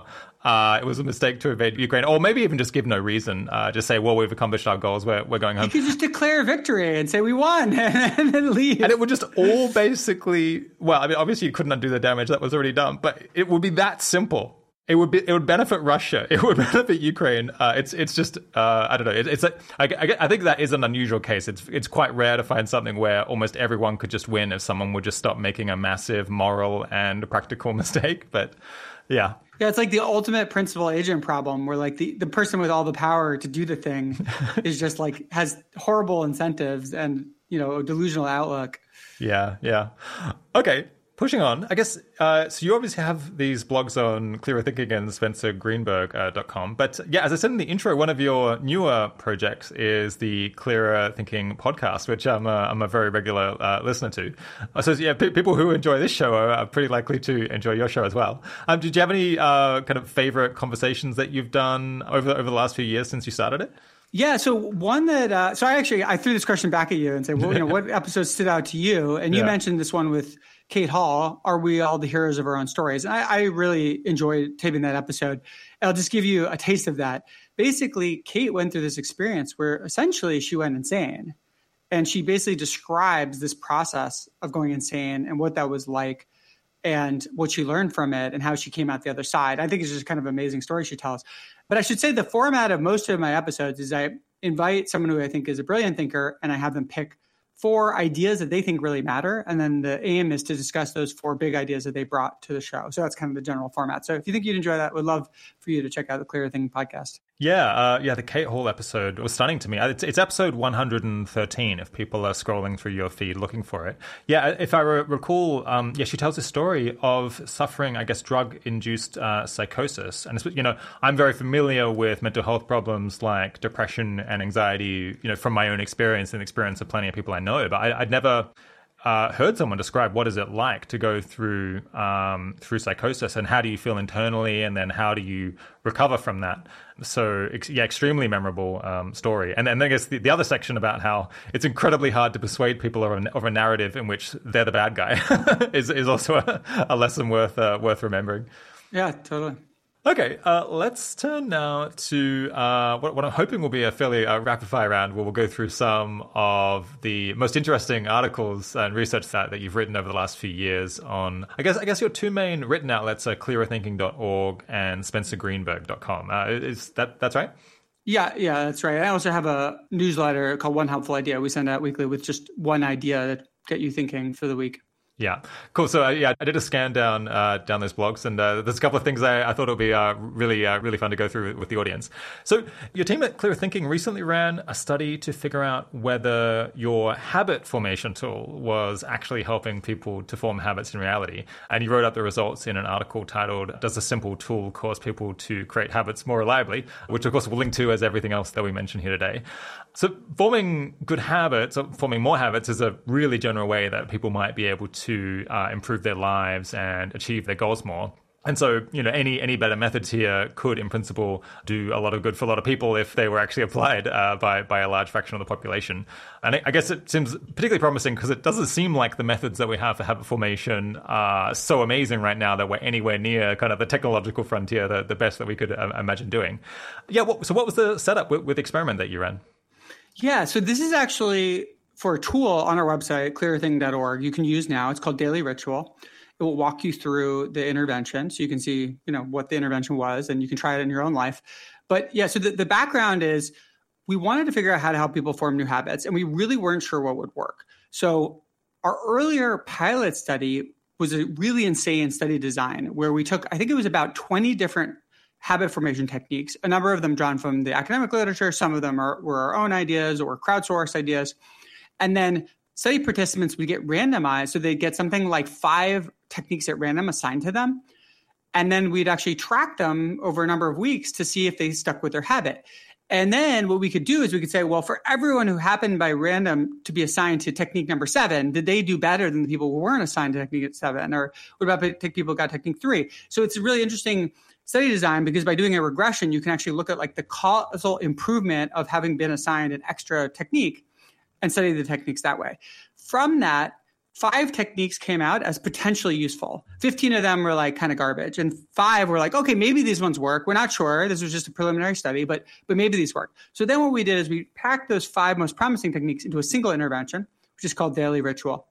And then recently we got a grant to study Daily Ritual as a package. So it was a kind of confirmatory study. Does this package of interventions work? And so that's what we did. We recruited hundreds of people. We randomized them either to a control group or the Daily Ritual group that just did the intervention. It's a one-shot intervention. You just do it one time, right? So it's like very low effort, very little time to do. I think it takes maybe like 15 minutes or something. And then we want to see over the next 8 weeks, did they stick to their habit more? And so everyone, whether in the intervention group or control group, would get a weekly survey where they tell us about how many times did they do their habit the week, how many times did they fail, et cetera. And at the end, they also rated how successful they felt they were with their habit overall. Are you saying that kind of all of the habit formation mechanisms that you were testing out were things that people just did a single time? Yes, this is a one-shot intervention. So you just do it once at the beginning. There are also reminders that people get that get sent to them, but yeah, it's a one-shot intervention. That's what we're aiming for. Like in 15 minutes, can we make you stick with your habit more often for like the next, however many weeks? That's the goal, which is pretty ambitious. Yeah, it seems like a heavy lift. What were some of the things that you tried? The 5? Yeah, so the 5 techniques, and these are based on our pilot study that showed the most promise. One is really simple. It's just listing the benefits of this habit. So after you pick a habit, we say, okay, we want you to give us the reasons why you think that this would improve your life. So this is trying to create motivation. The second one we call home reminders. Again, really simple. You just write down what your habit is and you stick it somewhere where you're going to just keep seeing it over and over again. And this is just trying to overcome the barrier that people sometimes just forget about what their intention was. And so we want that to be right there so it's harder to forget. The next one is one that isn't always possible for everyone, but it's called support of a friend. And basically you write a short note or letter to a friend about how they could support you in your habit formation efforts, and you just send it to them. And so that could be, a partner, it could be a roommate, it could just be a random friend. The fourth one is called mini habits. And this is related to the work of BJ Fogg and others, where basically what you do here is you just come up with a tiny version of your habit that you'll do on days when you think you don't have enough time to do the full habit. So there's never an excuse not to do it because you're like, well, I don't have time, so I'm just going to abandon my habit. No. Just do the short version when you don't have time so that you don't lose that sort of momentum and the kind of habit formation mechanism in your brain, right? So for example, if your goal is to do 20 push-ups a day, if that's your habit, instead just do 1 push-up, right? And so you never have an excuse not to do 1 push-up. And the last technique is called habit reflection. I think this is the most unique one. I don't know actually where we got this from. We might have come up with it, but I haven't been able to find it anywhere. So if anyone knows where it comes from, let me know. But habit reflection is kind of cool. What you do is you think about a previous time when you've succeeded at forming a habit. Then you write down what you did that you think helped you with that previous habit. And then you take a moment to write down how what you did last time that helped you could be applied to this new situation. And so it's essentially, what's cool about it is like kind of a self-customizing intervention where like you figure out what worked for you and then you figure out how to apply what worked for you in this setting. Yeah.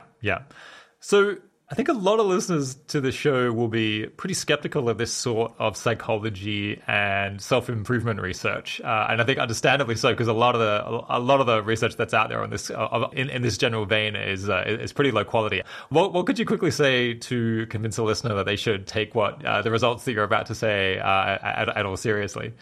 Yeah, so I think a few things about that. First of all, I'm very skeptical of a lot of psychology research, so I'm extremely sympathetic. And as we'll get into, this is actually an area we work on, like meta science, how to improve science.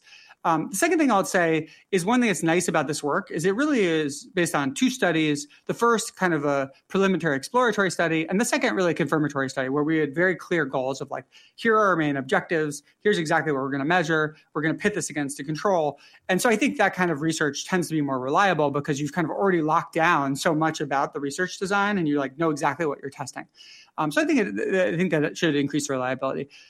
The other thing I would say is something that helps me psychologically is that I have a lot of irons in the fire. Imagine that like everything I was doing is this one habit, intervention. And then like think about all the biases that would be operating on like, we have to show this works. Oh my God, imagine this doesn't work. This is our one product, our one chance. Yeah, exactly. But having lots of things, irons in the fire, it's like, oh, wait, if this doesn't pan out, it's not that big a deal. We can deal with it. And so it actually, I think, makes us better truth seekers having more things in the fire. Yeah, so you get to tread a bit more lightly. How did the techniques work then? I wasn't sure what they were going to be, but they all sound kind of promising. Or like intuitively, I feel like they might help me out. Yeah, so they're not like shocking techniques, they're not revolutionary techniques, but like the key is to get something that actually works. And so in our confirmatory study, they did seem to work. So we increased people's weekly habits about 0.61 days per week across the 8 weeks of the study period. So that's not like a massive effect size, but for a quick intervention, you do one shot deal. That seems pretty good. We also think that it's from what to what? Yeah, so in the intervention group, people practice their habit about 3.5 days per week and on average across the 8 weeks. And then the control group was about 0.61 days below that per week. Okay. Yeah, so it's not a massive effect size, but it was highly statistically significant at about, I think it was about 0.01, peak was 0.01. And there's some nice curves that we show that, in fact, in every single week, the intervention group beat the control group. And at the end of the study, we saw the effect seemed to be fading a little bit by like week 8-ish, but still it was at least a little bit higher than the control group. And so one thing we thought about is like maybe you could get a booster. Maybe at like 7 weeks, you go do the tool again, and maybe that gives you a booster shot. So that if I was going to run another study, I would want to investigate kind of a booster shot approach. Do you know what sorts of habits people were trying to build? Were they? I mean, it seems like people were having reasonable success. They were doing it, 3 or 4 times a week on average. How difficult were the habits they were trying to build? Yeah, so we really wanted to make a tool that works for any daily habit. So not the kind of thing where you're going to do it once a week, but really things you could do every day, or like let's say at least 5 days a week. The most popular ones people chose were things like reading books every day, doing daily stretches, practicing a skill every day you want to improve on, like a musical instrument or something like that, drinking more water every day, exercising daily. So it actually differed quite a bit, the difficulty level. Like exercising daily is clearly way harder than drinking more water every day. So yeah, but really quite a range of stuff. And because of the randomization, on average, the difficulty level of the things people are practicing in the control group and intervention group should have been balanced. Could you figure out how many people were in the study? Yeah, I think it was like a few hundred that we got final data on. Was it possible with that sample to figure out which of the 5 methods were better than the other, or did you just kind of have to average across them? Not for this study, because basically the intervention packed them all together. In the pilot study, we got preliminary evidence about how well each intervention worked based on that study design, but I wouldn't read too much into that because we tested 20 things. We took the 5 most promising ones. There's going to be a lot of regression to mean effects, and I think it's kind of hard to tell. Okay, so with about 15 minutes of input, people were doing zero point 0.6 more of the habit per week, and it seemed like it was lasting something like 2 months before the effect was fading out. So I guess they did the habit 4 more times with this 15 minutes of work. So a medium return, I guess. I suppose I feel like my big barrier here might be that I'm maybe not the kind of person who would use one of these tools typically. I'm not sure quite why I have a barrier to doing that. But do you think that maybe even just getting people to have an interest in using the tool in the first place might be the biggest barrier to having an impact with these kinds of ideas? Well, fortunately, a lot of people do use our tools, but I would like to appeal to people like you. So it's interesting to me how to do that. I mean, I think there's this sort of pipeline, right? Like we have to get people to hear about one of our tools.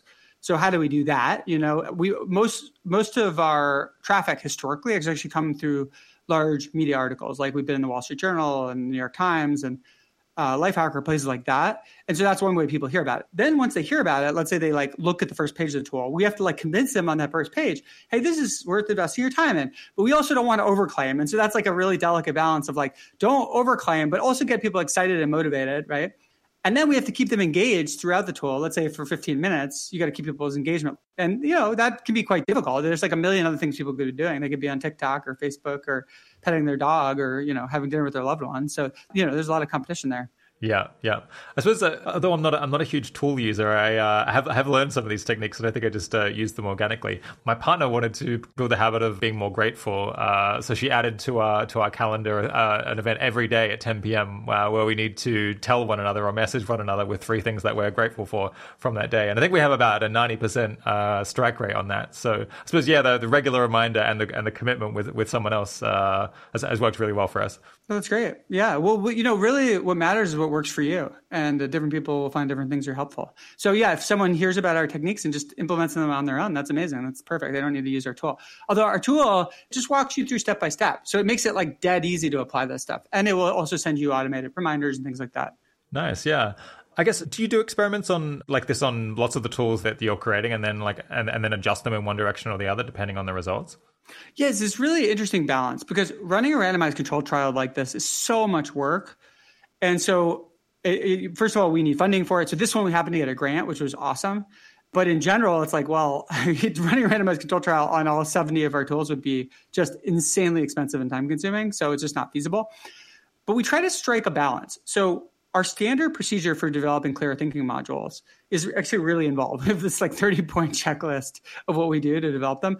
But after we basically have plan for what we want to build and an outline, and we make the first version and we get a lot of internal team feedback, we then will run a study where we'll test it on 40 random Americans and have them critique it. And then after that, once we've incorporated the feedback from them, we will send it out to our beta tester list. We have about 10,000 people who've agreed to be our beta testers. And we'll send it out to the list. Obviously, they won't all do every tool, but maybe a couple hundred or something will do the tool. Then they'll tend to leave very detailed feedback and criticism because we ask them for that.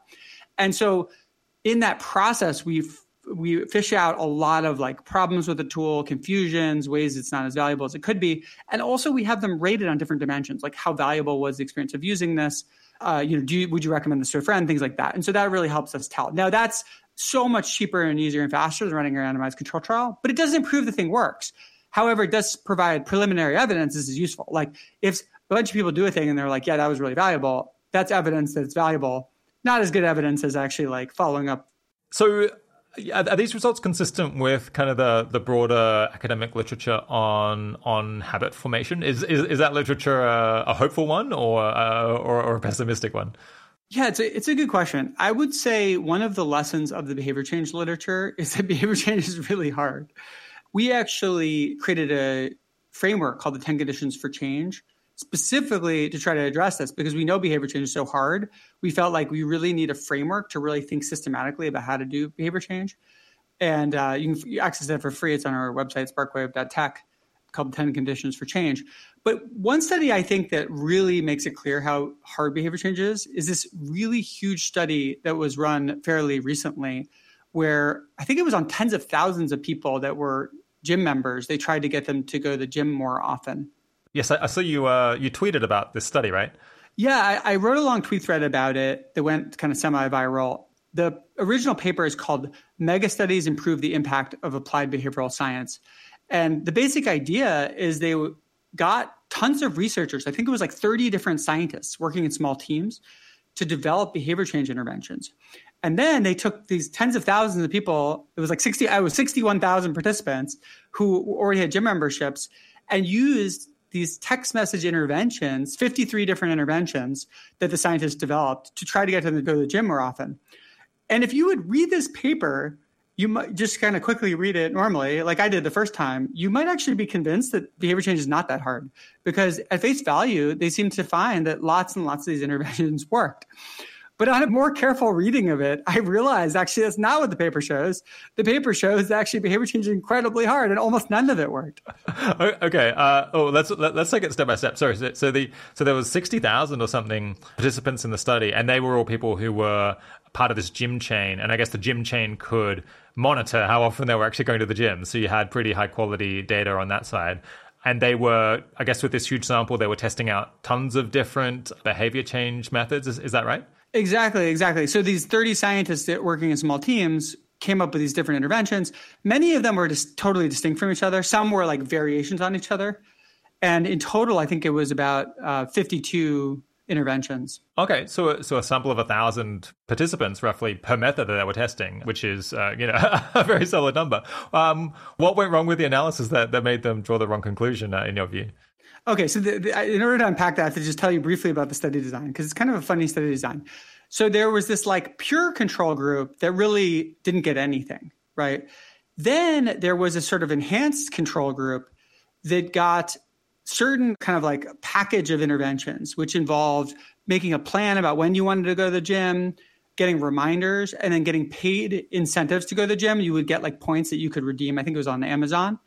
So there's like this pure control group, there's this enhanced control group, and then all the other interventions were built on top of the enhanced control group. In other words, all these 52 interventions, or however many there were, got those basic intervention pieces, the planning, the incentives, the reminders, but then added something on top to see if it benefited it. Okay, so some people got nothing.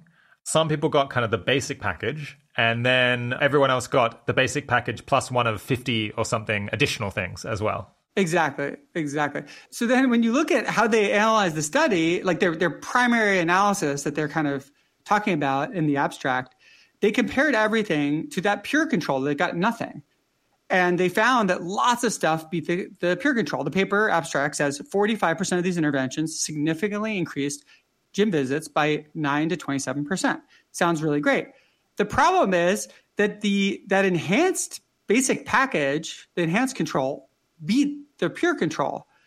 And we know that all the other interventions were adding stuff on top of that. So of course they beat the pure control, right? It's like, well, they got this package that beat the pure control. It's just like a basic feature.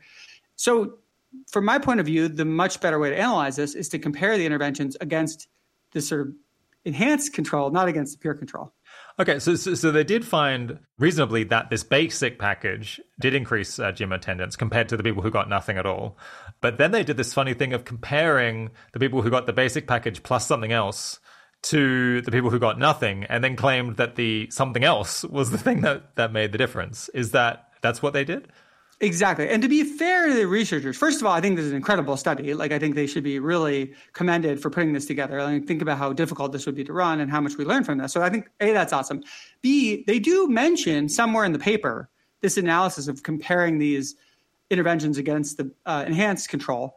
It's just not the highlight, right? It's just like if you just read it quickly, you wouldn't necessarily take away, wait a minute, this was a disaster, almost nothing worked. You'd think, oh, wait, 42% of things work. That's what they said in the abstract, or 45% of achieved P less than 0.05. Well, that seems good, right? Yeah, it's so strange. I mean, they must have spent an enormous amount of effort on this, and then they've kind of, from our point of view, slightly botched the right. How can you defend this? How did this kind of write-up get past peer review? Seems very odd. You know, I can only speculate. If I was a reviewer, I would have said, hey, that doesn't seem like the main finding of your paper. But it certainly sounds a lot cooler that lots and lots of stuff work. It certainly makes behavioral science look better. You know, think about the field of behavioral science in world A, where like they test 50 things and almost nothing works, versus world B, where like 45% of it works. Yeah, yeah. Okay, well, I mean, at least they wrote it so that you could figure out all of this stuff. Did they publish the data that they used for the analysis, or?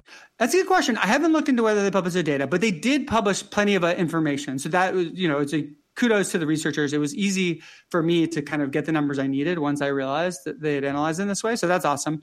And then I looked at, well, what actually did work? Yeah, and it's kind of funny. So basically, there were 4 things that had evidence of working. And I should say, even the evidence of them working isn't that strong, because we're just talking about p less than 0.05 after testing 52 interventions. So you'd expect there to be some false positive, right? So you expect maybe like 1 to 3 false positives here. So 4 things working, it's not that exciting.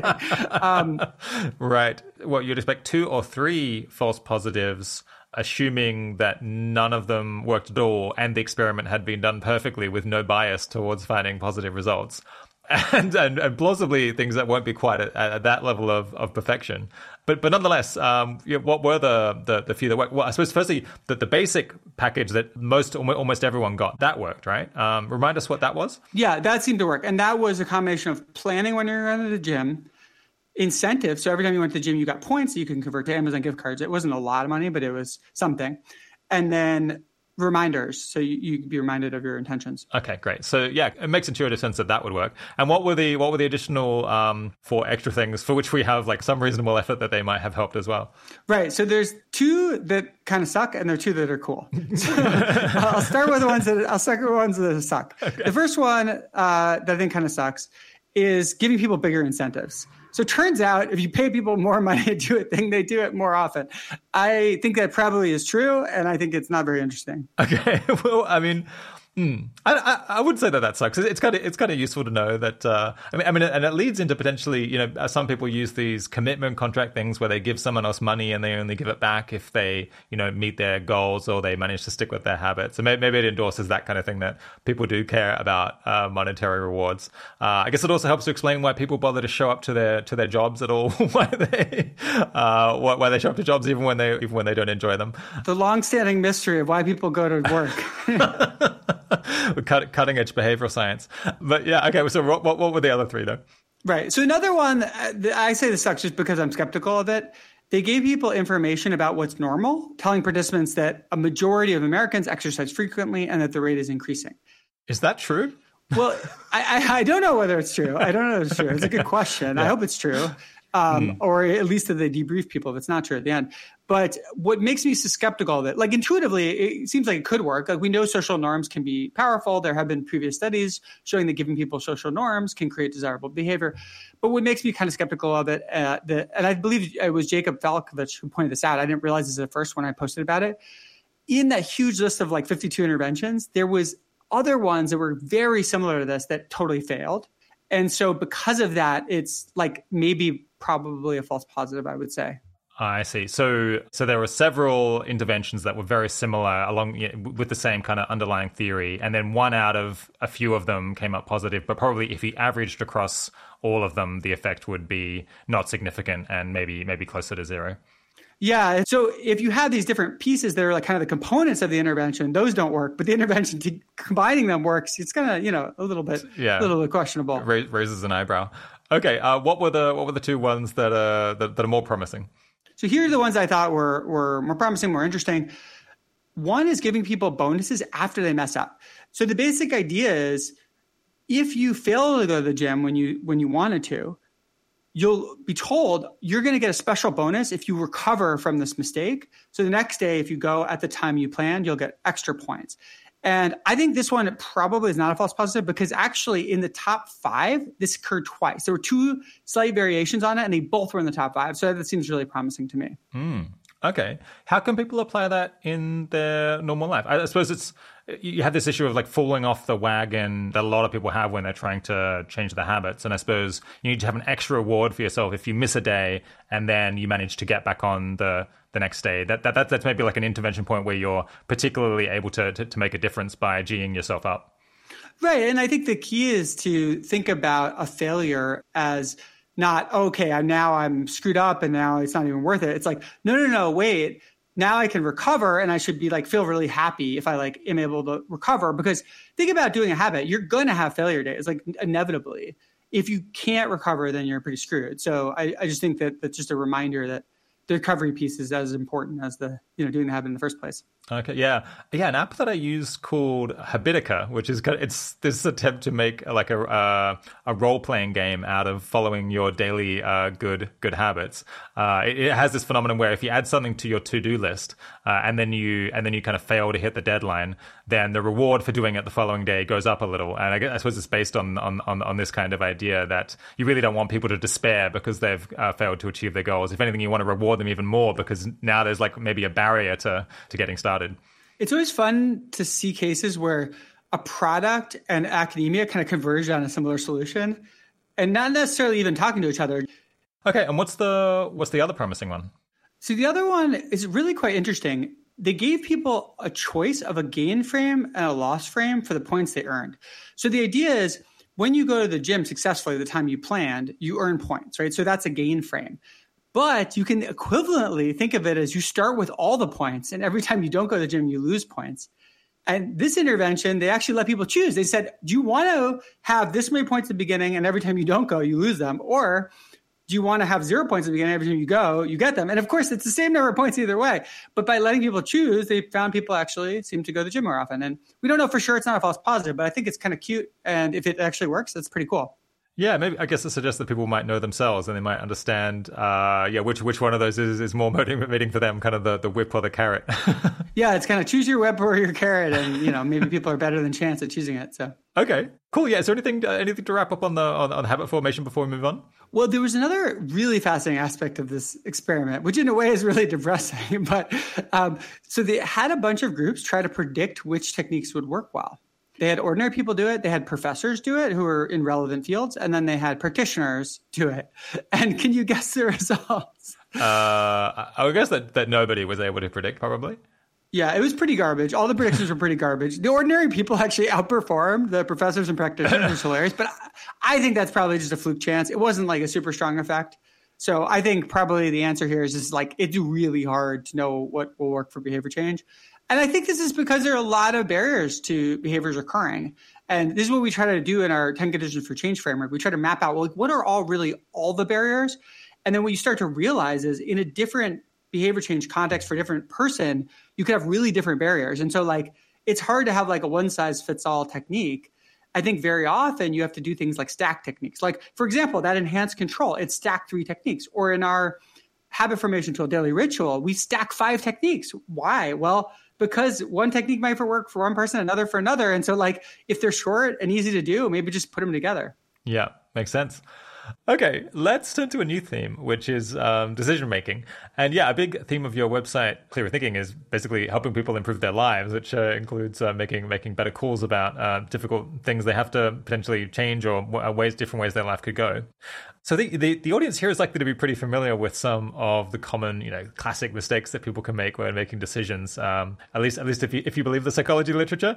I think one that I was really reminded of recently was how people tend to buy much less food at the supermarket when they're not hungry at that moment. Because I noticed that I was at the supermarket and didn't feel like buying anything for that week just because I'd just eaten and I had to overrule that. But yeah, something you've written on decision making that I really loved, because frankly, it's exactly what I think about the topic, is the FIRE framework for figuring out when you should use intuitive thinking versus deliberative thinking. Yeah, there's 4 situations that you highlighted when you think that it's good to go with your gut. What's the first one? Yeah, so the FIRE framework is all about when should you go with your gut? And basically what I claim is that in these 4 cases, usually you should just go with your gut. It's not worth going into deep reflection. So the first case is for fast decisions. So the F in FIRE stands for fast. So imagine that you're driving down the highway and suddenly a car going the wrong way in your lane is careening towards you, right? You don't have time for reflection. You got to decide, you're going to the left, you're going to the right, what are you doing? And just act, right? So a fast decision, you got to go with your gut. Makes a lot of sense. Yeah, what's the second? So second is the I in FIRE. It stands for irrelevant decisions. This is just very low stakes decisions that really don't matter, where, using your reflection is probably just not worth the investment of your, conscious mind. Just spending your time thinking about something more important. So this would be like, you're at the salad place. You're trying to decide, do I get carrots in my salad? It's like, does it really matter? Just if your gut tells you get carrots, get carrots. Right? Yeah. Again, that's a case where it's really easy to tell that it's that it's a trivial decision or not a very consequential decision. But it is, I think, common to sometimes get stuck thinking about something that doesn't matter all that much. And sometimes you have to mechanically go through and think, well, what's the best outcome that I could plausibly hope for here? And then what's the worst outcome here? And then compare them and then realize that the stakes is, $10. I often find myself, with money, often you can just get quite disconnected from how much money is actually at stake in a decision in aggregate. At least that's my experience. My favorite example of this is I was with my lawyer friend who was making, I don't know, $400 an hour, something ridiculous. Yeah. And she got a gift certificate for her birthday. And we were at a bookstore. This was 5 years ago or something. And she spent 2 hours deciding what to buy with this $30 gift certificate. I was like, do you realize how much of a waste of money this is, spending that long on a $30 gift certificate for someone that makes as much money as you? And it if it had been fun, if she'd been browsing and enjoying herself, that'd be one thing. But she was stressed out over the decision. Yeah. Sometimes you really do have to stop and analyze it. You have a calculator on your website that helps people figure out what is their rough value of time. So have a sense of, should I spend a half an hour to save $10 or not? And obviously that's going to vary a lot between individuals, but it's worth having some sense of how much time it's sensible to spend for any particular amount of monetary stakes. Okay, what's the R? Yeah, so the R stands for repetitious decisions. So think about someone who's a chess master, who's played thousands of games of chess with feedback on how they did. That person is going to develop an incredible intuition for what is a good chess move. It doesn't mean that they can't spend the time thinking about it, but it means that they don't necessarily have to. And so there's this amazing example of Magnus Carlsen playing chess against three people who are pretty good. They're not top people in the world, but three people are pretty good. And he only gets a few seconds per move. So he really doesn't even have time to reflect. And he beats them all. But the craziest part is he's blindfolded. So he has to keep all three boards in his mind simultaneously and make each move within a few seconds. Think about how ridiculous that is. So at some point, you've done something enough that your intuition is just built up. And I think really the key here is intuition is not magic. Sometimes people treat intuition as magic. Yeah, your gut knows all these things. No, your intuition has to learn, right? So if you're in an environment where you've done a type of decision many times and really key thing, you've gotten feedback. So your intuition was able to update, then you can often trust your gut. On the other hand, if you've never done a type of decision before, if Magnus Carlsen suddenly plays a new game that has nothing to do with chess, he might really suck, right? In fact, his intuitions might be actively harmful in a new game that's completely unrelated. Or if you've done something before, but you never got to get the feedback, so your intuition couldn't learn, the learning algorithm in your brain couldn't update, your intuition may not be reliable. Imagine, every day shooting archery, but you're blindfolded and you never get to see if you hit the target. It doesn't matter how many times you shoot the target if you can't find out if you hit it or not. Yeah, that makes sense. What's the E? So the E is for evolutionary decisions. And so there are certain things that are hard-coded in animals, and people being animals, they're hard-coded in us. And they're not always right, but they're pretty good heuristics. If you are looking at a piece of food and it smells horrible, just don't eat it. It's just not worth it. It might make you really sick, right? If you hear a really loud noise suddenly, unexpectedly, probably you should try to get away because, maybe it's just a balloon popping, but maybe it's an explosion or an earthquake or whatever, right? So it's well, okay, maybe you can't run from an earthquake. But anyway, the point is there's a reason why we're scared of really loud sudden noises because they often indicate danger. So there are certain kinds of evolutionary intuitions we have they're pretty reliable, and generally you should err on the side of following them. Yeah, I guess a tricky case here is reading other people, where it's something that humans definitely have evolved to do to understand the people around them. But it's also possible to read people completely wrong sometimes, despite that. Do you have any thoughts on it? Yeah, so I think this is part evolutionary and part repetitious. So every once in a while, you may just be walking down the street and you just see someone and they just give you a really bad vibe instantly. And I think that's sort of a evolutionary thing that can happen where let's say their face just looks really angry or something like this, right?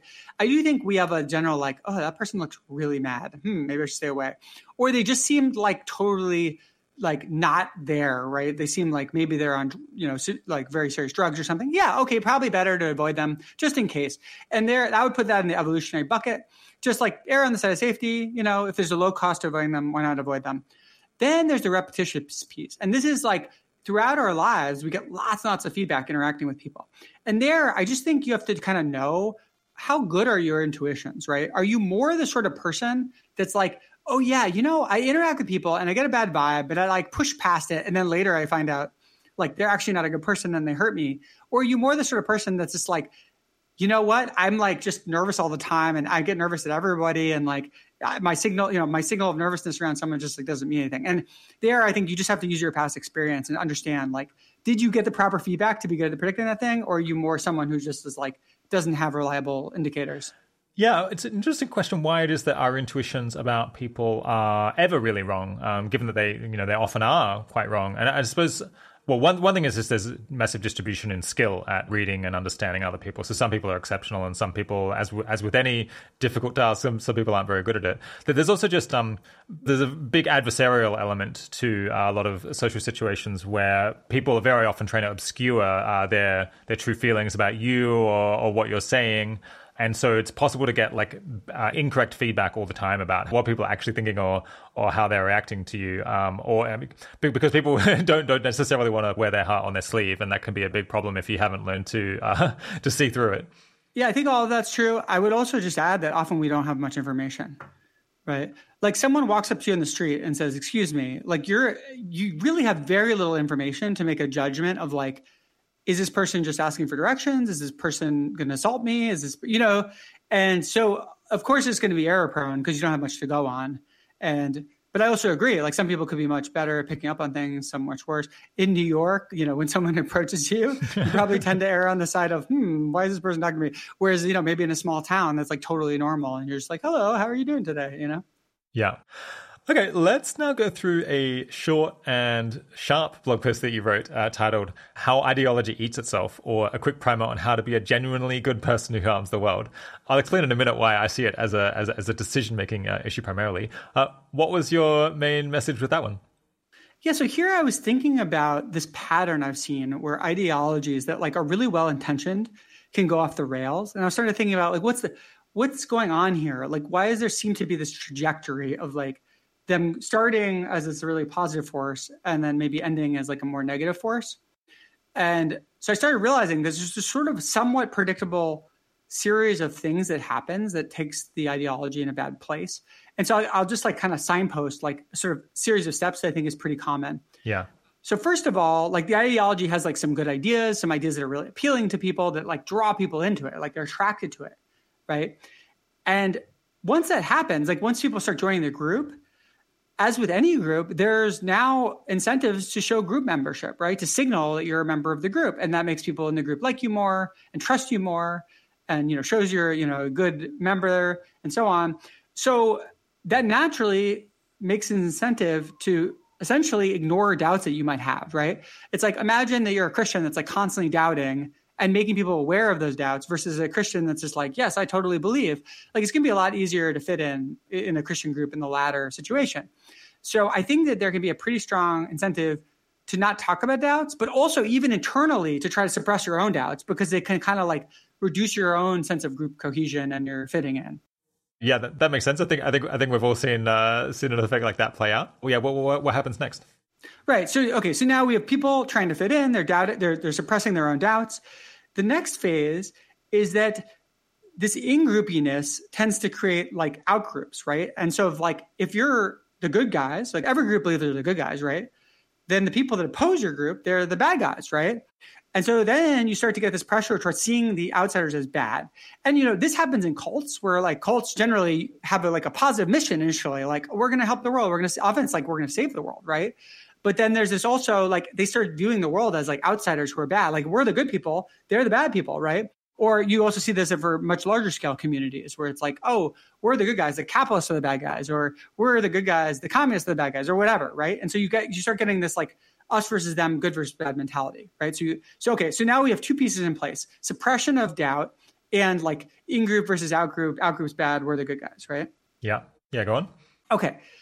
So now we get into this third phase where, and this is where I get like really weird stuff starts to happen where, okay, we're the good guys. So we have the good beliefs, but the problem is if some of the good beliefs turn out to be false. And I think that this is like pretty likely to happen, right? Because like, you want to kind of double down on what you believe. Like if you're a communist, to fit in really well, you almost like want to have an exaggerated belief about how good communism is. And you don't want to like notice all the ways that communism doesn't track the world very well. Or if you're like hang out with all like capitalist libertarians, you have a lot of incentive to sort of double down on like capitalism is good for everything. It's like never bad, right? And not really track cases where it's just like a disaster, right? And so what starts to happen if some true beliefs end up in the bad guy category, right? Like, oh, wait, the bad guys believe that true thing, right? And us good guys believe the false thing. Of course, you don't know that. Like, that's not what it feels like on the inside. But if that actually happens, now you get this extremely strange incentive to not look at the world too closely. So suddenly you have a group that's convinced they're the good guys. They've got some false beliefs, and they're actively refusing to like look at the way the world really is. And I think this is where groups can get really scary and do really horrible things, even though everyone is well-intentioned. They're really trying to do good. They set out to do good, and yet they like severely damage the world. And I would suggest that like a bunch of groups in history have like gone through a series of steps similar to this. Yeah. I suppose on the last one, something that might be a little bit more recognizable is just that you know on some level that, a belief X that's really important to your group might not be 100% right. And you worry that if you look into it too much, then you might start to have doubts about it or have a more complicated, nuanced view about the issue that other people won't appreciate. And you're just like, maybe I won't look into that. Maybe I'll just kind of say the thing that helps me to get along with people and not think about this issue too deeply. I think that's a pretty relatable action. Exactly. And I think there's actually, in addition to this, like leading groups to do a great deal of harm, I think there's an internal harm this can cause psychologically, where people are like strongly incentivized to not look at reality.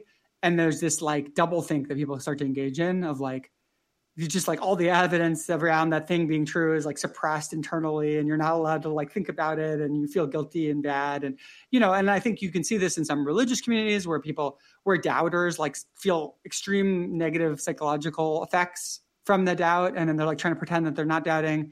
You can see this in ideological groups, like activist groups where like an activist starts realizing, oh, maybe we're actually causing harm, but no, we can't be causing harm. It's just like, so it can be very intense.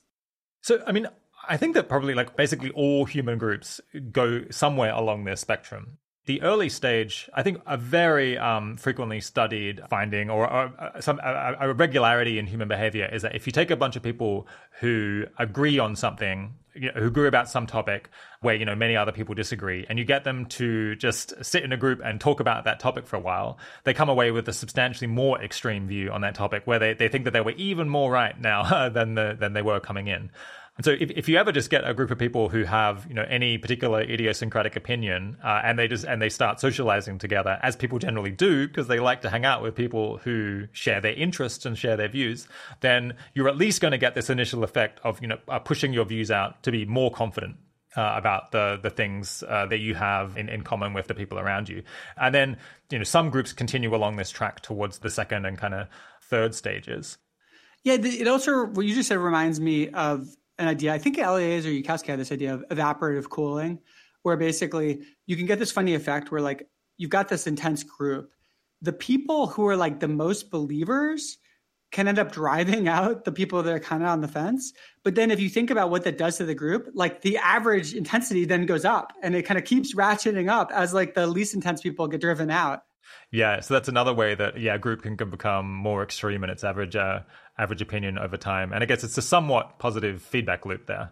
Whereas as the group like diverts away from the mainstream, then the people who are closest to the mainstream might preferentially leave. I mean, of course, the positive feedback loop can't be that extreme. Otherwise, we would see this phenomenon being even more powerful than it actually is. Right. You see, clearly you also sometimes see the sort of opposite effect of like for fan clubs and things like this. It's like originally fan clubs are just like the weirdos who discovered this niche band and are just showing to every show, and like, why are they so obsessed with it? And then the band becomes popular, and now the fan club is people who are like, yeah, I occasionally listen to them, I love them, and it's like, and then the original fans are like, fuck you. We're the real fans. So that's sort of like the opposite, where it becomes like, so it either gets like more extreme, intensified, or it like becomes mainstream and watered down, and now it's just like boring, right?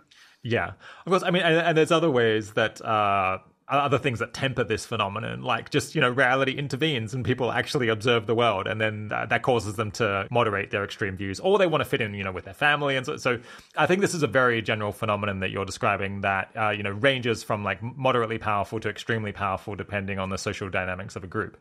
But yeah, the reason I see this as like an interesting decision-making problem is that if you're ever trying to, do something significant, be an activist on some topic, start a startup, kind of whatever, something that's beyond an individual, then you almost certainly need to find other people who share your goal and share your interests and share your passion about some topic in order to collaborate with them, because just most important stuff is beyond one person and you'll be able to accomplish more as a group. But then as soon as you have a group of people who have been selected to have some common goal, then all of these phenomena can potentially start to kick in and potentially cloud your judgment, or at least cause you to have, to double down on the goal and the beliefs of the group, where originally you might have been more wary to do so. So avoiding this is not trivial. In order to avoid this, you could just make sure that you don't hang out with people who share your opinions. But then how do you get stuff done in the world?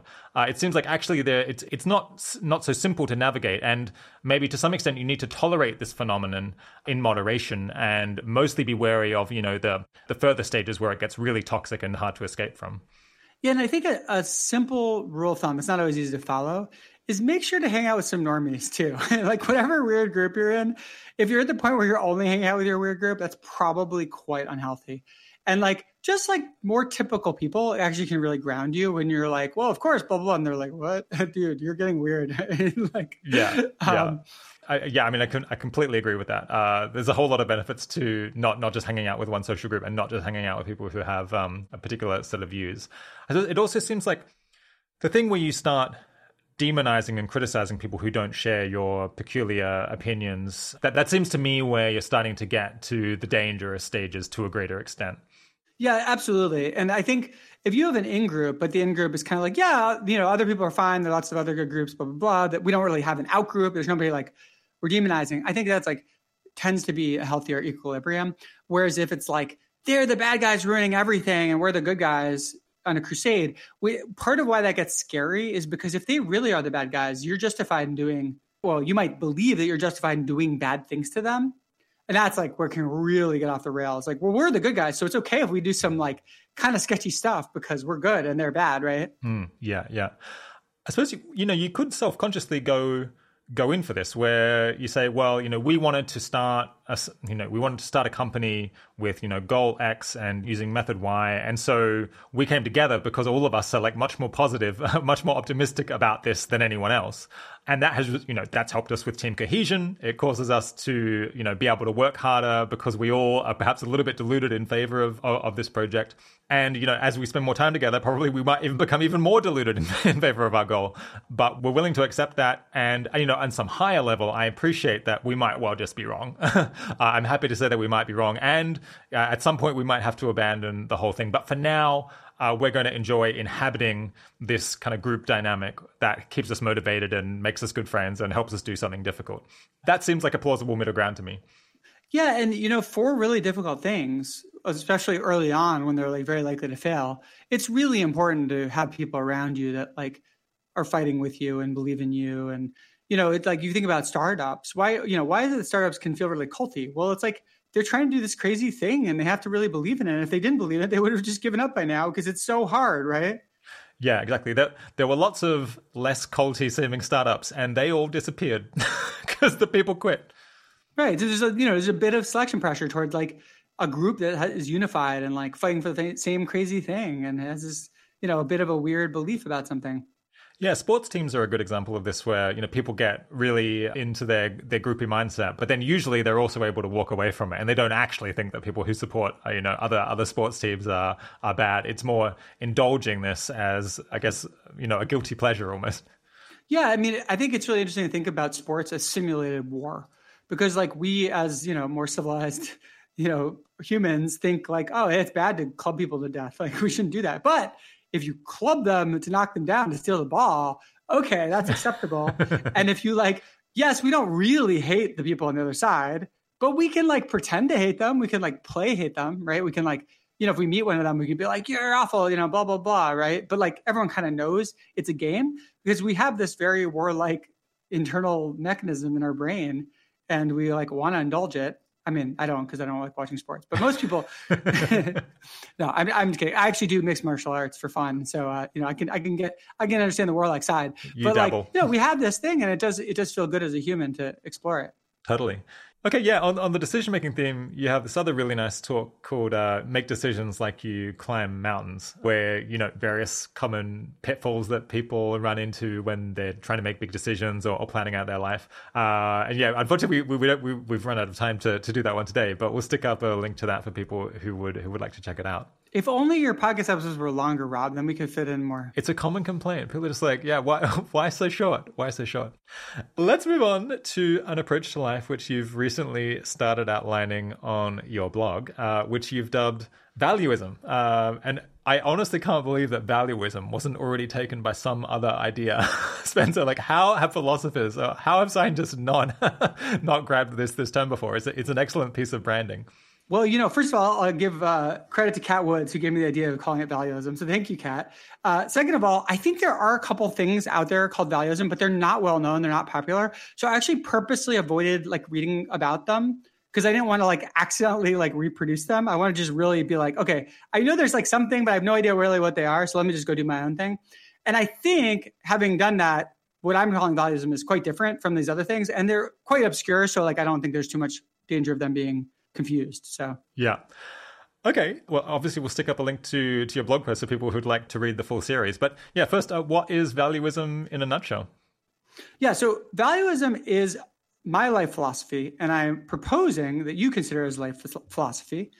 And basically, in a nutshell, it just says, figure out the things you intrinsically value, and then try to use really effective methods to create more of what you intrinsically value. And that's it. But so it's sounds incredibly obvious and simple, but I would argue a few things. One, I would argue this is how very few people live. So I'd argue this, it might seem common, but it's actually not. Second, I think there's a lot of nuance and well, what are we talking about exactly? What do we mean, figure out your intrinsic values? And third, I think there's some nice advantages to living this way. So yeah. What is valuism defined in contrast to? What are some examples of people who aren't following valuism? Right. So I think the most common thing that people do is they just kind of they do some combination of following reasonable heuristics, being influenced by their culture and their parents and their friends and social circles, right? Setting goals that sound nice to them and then trying to achieve them, and using their intuition as a guide. And so I think that's a lot of how people live. I don't mean everyone. Then there are people that are try to be more principled, have a philosophy. But I don't think most people have a philosophy, but some people have a philosophy. And okay, let's talk about some popular philosophies. One is effective altruism, is kind of a relevant philosophy. And so some people try to use that to guide them. And many, but not all, effective altruists are utilitarian. So that's even more specific philosophy, telling you how to live. So that's an alternative. And then, of course, there are a lot of different religious philosophies that tell you how to live. Christianity tells you how to live, Islam tells you how to live, and so on. Yeah. And I guess there'll be other moral philosophies that, tell you what virtues are important to cultivate, or tell you, what rules you shouldn't break, or tell you, you might try to make the world more just and have a particular conception of justice. So those would be more formal frameworks that one might choose to decide what to value or what to do. Exactly. Although, funnily enough, I almost never encounter anyone who views those as their life philosophy. I think there are philosophers, literal philosophers, who are academic philosophers, who do believe in those systems. But I very, very rarely will anyone encounter someone who's not an academic philosopher who's yes, I am a Kantian, or yes, I am a virtue ethicist. You know what I mean?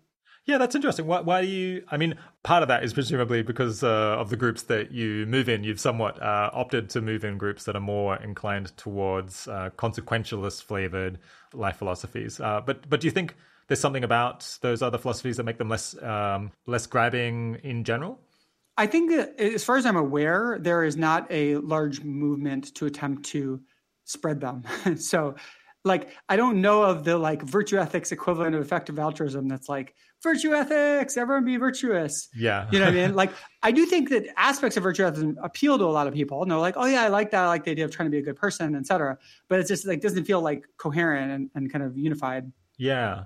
I think if one casts a somewhat broader net, then I think we might be able to find, for example, I think that there are, some spiritual traditions that look a little bit like virtue ethics, or at least place a lot of value on cultivating virtue, even if they're not quite as, that's not the only thing that's going on. And I guess there's political movements that care about justice a lot and have a particular conception of justice where, people can get really, really into those. Yeah, that's absolutely right. And I think some of the Greek philosophies, the ancient Greek philosophies, were kind of in this direction of like how to live a good life, would, sort of have a sort of specific worldview around that. Yeah. There are people who identify as Stoics, for example, and I think some flavors of Buddhism would have some particular conception about, what kind of character or one cultivate. Anyway, okay, so there's two different ways that you can differ from valuism, it sounded. One is kind of having a more fluffy decision-making process, or a non-specific one, where it's like you act a bit more on habit or mimicry of the rest of society, or not really deeply considering your goals. And the other one is maybe even more structured, or feeling like there's external constraints on you that you ought to follow, where it's not just about how you feel or what you value, it's about what you ought to value. Is that right? Exactly. Like a lot of the spiritual and religious worldviews say this is the right thing to value. This is the important thing. The other things don't matter. And I think that's true of like most of these philosophies are much more rigid and they're kind of telling you what's important. Yeah. So what are your concerns with the former? Right. So basically, I worry that the sort of typical thing people do is they're trying to achieve something, but they're not really sure what it is. And they're letting all these forces influence them, but they're not being very careful about like how much forces are influencing them, how much. And so it ends up being a sort of not very like self-directed way of living, right? And so to contrast this with valuism says, okay, there's a lot of things in the world that you value. Like, in other words, you can think of your brain as having different operations. Like one operation is like predicting what's about to happen. Another operation is telling you how valuable a state of the world is. You can imagine a state of the world where like everyone's happy. Oh, that's really valuable. Imagine another state of the world where everything's being tortured. Okay, that's really disvaluable, right? So that you've got this like basic valuing operation. You can consider states of the world and value them. But most of the things that you value, you don't value for their own sake. You only value them as a means to other ends. And so the classic example of this would be like cash, like bills, right? It's like, well, do you value them intrinsically? Do you value them for their own sake? Or do you merely value them as ends to other things? Well, I think the answer is clear. You value them as ends for other things. If they couldn't get you anything else, you couldn't use them to buy anything, you couldn't use them to get status, you couldn't use cash to even burn it to stay warm, it would be totally valueless, right? Imagine you're on a desert island and someone gives you a bunch of cash, but you can never leave the island. Like, what's the point, right? So we use cash to get other things. So it's valuable, but it's not intrinsically valuable. Okay, so what is intrinsically valuable? So we actually did a bunch of research on this. We created this thing we call our intrinsic values test. You can do it on clearthing.org. And it asks you over 90 questions about different things you might intrinsically value, and it has you rate them. And it gives you a little training module at the beginning to teach you about what is an intrinsic value to make sure you understand it. And when we did this, we are able to analyze what sort of intrinsic values people have. We've categorized them, and we've ended up finding about 22 categories of intrinsic values. We've looked at, for Westerners, what are the most common ones, and so on. Yeah. So intrinsic values are the things that you value, even if that bring you nothing else. And I guess you think that many people who are acting more on intuition or habit or conformity with the rest of society, they're missing out on chances to create things that they really intrinsically value because they're perhaps not spending enough time introspecting or analyzing what is it that I personally really care about and how could I get more of that. Right. And I think upon reflection, so let's say you find out that actually you're doing a lot of social mimicry. I think most people on reflection would be like, yeah, I don't really want to engage in social mimicry. It's not like something I value. So insofar as I'm being influenced by it, maybe I should reduce that. Or let's say you really, really value reducing suffering in the world. But you're kind of just, the way you set your goals are just kind of based on what the people around you say, or your parents tell you, or kind of the things that happen to be in front of you. I think upon reflection, most people are like, oh yeah, wait, no, I really care about reducing suffering in the world. Is this goal I'm setting actually going to reduce suffering? So I think upon reflection, you start realizing that a lot of the forces that are not related to your intrinsic values, you probably should be reducing the effect of them. And then you should probably be a bit more strategic about trying to get the intrinsic values you have. Yeah, yeah. So just imagining what defenses would people offer of the first way of living where you don't spend all that much time reflecting on your intrinsic values and then thinking through how to get much more of them. So one objection might be just thinking that it's the wrong, being so calculating and being so deliberative about your life is the wrong way to live for one reason or another. And I guess another might be a more pragmatic concern that sure, in theory, really deeply analyzing all of your intrinsic values and, doing goal factoring where you try to figure out, why am I doing this on some really fundamental level, and should I continue doing it, or could I achieve my goal better some other way? That while in theory that might work well, in practice people will make mistakes, or they'll find this mentality to be alienating somehow. And so, in practice, human beings, given our weaknesses and our particular predilections, instead, it's actually good a lot of the time to just go with the flow and just copy other people because, society as a whole has learned a generally good way to live. And, maybe you should sometimes dabble in this more deliberative analysis, but you shouldn't go all in because you'll mess it up. Yeah, I think there's something to that critique. Like, it is true that even if a method works in theory, it doesn't necessarily work in practice, and you could be worse off trying to use it, right? And, we've talked in the past about like Bayesianism. Like, yes, in theory, Bayesianism tells you how to update your probabilities, but like, does that mean you should be trying to explicitly calculate using Bayes' rule? Not necessarily. Maybe that's actually makes your decisions worse. And so, I'm open to that. What I would say is that I find that when people start clarifying their intrinsic values, they genuinely find it clarifying. They start. Now, I'll give you one example. So I have a friend who was very, very unhappy. She was very depressed. And I was trying to help her like explore, why is she depressed? And she realized that it's something to do with her boyfriend, but she was confused about it because she's like, he's such a great guy. Like, he's all these great qualities. So I had to do this little exercise where I had her list her intrinsic values. And then I had her write down all the good things about her boyfriend. And the amazing thing was that there was almost no overlap. Wow. And then I had her write down her parents' values, and they almost perfectly matched her boyfriend's. And it was like, oh, yeah. Once she saw that, she's like, holy shit, I'm dating the person that my parents think I should be with, like, would have chosen for me. But I'm like super unhappy and miserable, and I didn't really understand why, because he's such a great guy, and he is a great guy, right? Like, in many ways, according to many worldviews, right? So yeah, that's kind of been an experience that people find it clarifying. They start realizing, as they dig into their intrinsic values, they start realizing, wait, maybe I'm like, should tweak this thing over here because it's like not really getting me towards what I care about. I do agree that you can like over optimize or you can like overthink things. Absolutely. But then I would add, so the kind of the first piece of evaluism is like understand your intrinsic values. The second piece is then use effective methods to increase the amount of your intrinsic values you're producing.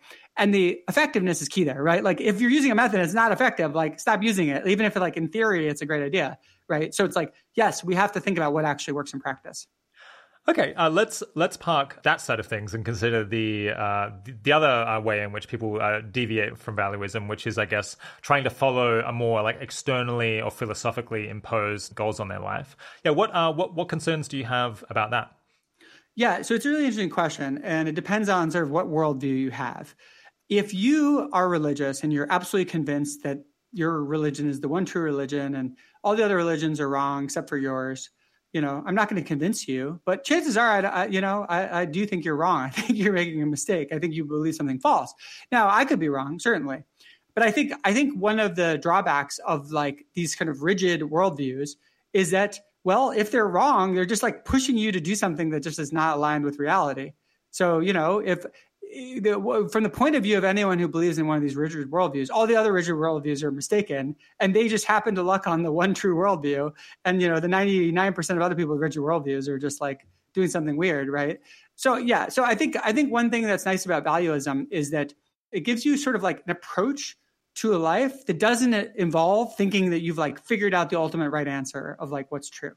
And I would also put in this bucket utilitarianism, because I've witnessed what I think is like a pretty strange phenomenon where I know a bunch of people that say they're utilitarian. Often they're coming from effective altruism, but not always. But then pushed on it, they're like, yeah, but like I only think it has a 20% chance of being true. But I'm still like living my life about like by this theory. And I'm like, okay, but that's a little bit weird. Like, you actually think it's more likely that this is like totally false and that you're trying to live by this like this set of like, rigid standards. And so anyway, I think it gives you sort of another approach to like thinking about what to do with your life that doesn't involve being like really confident in like sort of the right answer to the life, the universe, and everything. Yeah. Okay, so some people have taken a big interest in moral philosophy. They might end up thinking that some particular school of thought of moral philosophy is very likely to be true. And so there are, in fact, objective things that one ought to value and actions that one ought to take regardless of how one feels about them. But let's bracket those folks for now, because that would be a huge conversation in itself. I think you're particularly targeting this series at people who don't really believe that there is objective morality, that there are objectively right actions in this way, but nonetheless kind of think that they want to or do act as if there are in fact those standards, even though in fact there aren't. Yeah, do you want to explain, I guess, what you think, how would those folks explain what they're doing? So I have this essay basically exploring, what do people really mean? Is it really a coherent position to be I don't believe in objective moral truth, but X is the right answer. I'm utilitarian, or, I'm a Christian or whatever. And it's it seems contradictory at face value, right? To say, the only thing that matters is, maximizing global utility, but then denying that there's an objective answer to what matters. And so there's different ways to unpack what people might be doing there. One thing is they might be making a claim about their psychology. They might be saying, well, I don't think there's an objective answer to what's valuable, but I'm claiming my psychology only cares about maximizing global utility.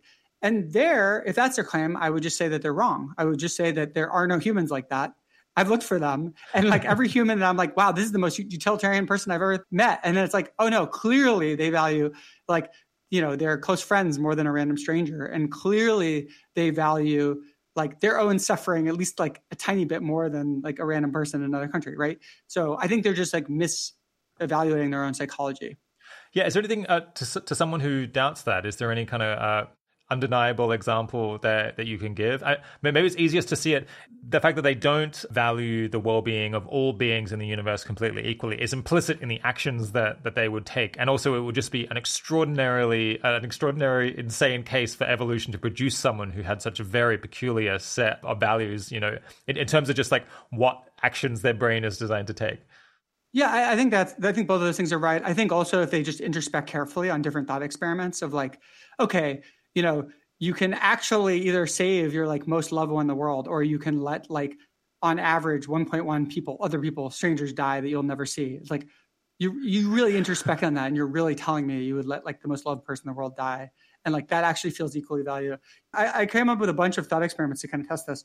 One is around equality, because if someone really believes that the only thing that matters is the sum of utility, as many utilitarians claim, then redistributing it is valueless. And that means that they would prefer a world where there's one being that has all the utility in the world to a world where the utility is all equally distributed, but it has the tiniest bit less total sum. And I think almost nobody actually agrees with that. I think upon reflection, people are no, actually, no, the world with one being has all the utility actually kind of is not a great world. Okay, so what's the alternative kind of move that someone could make to explain what they mean by that? Yeah, so another move, if you think, oh, okay, there's no objective moral truth, but I think I still live by as though there is, right? Whether it's utilitarianism or some other worldview. Another thing I think sometimes people mean is that they feel logically convinced. They're oh yeah, sure. If I view myself as a psychological creature, there's psychological facts about these things I value that are not just maximizing utility. But I'm not logically convinced of those. Whereas I've heard some arguments that convince me that utility matters and the other things don't. But then what gets to me about that argument, it's wait, but you're saying you're logically convinced, but you also don't believe that it's objectively right. So isn't that a contradiction? What do you mean you're convinced? So what are you convinced of exactly? And so I think it's kind of hard to answer what they're convinced of.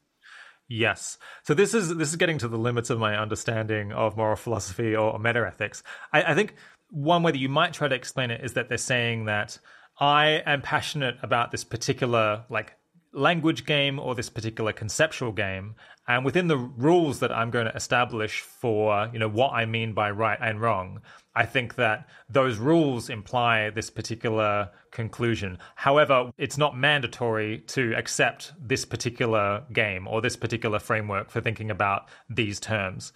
Yeah, does that make sense? Yeah. And then my question would just be, okay, why did you adopt those rules, right?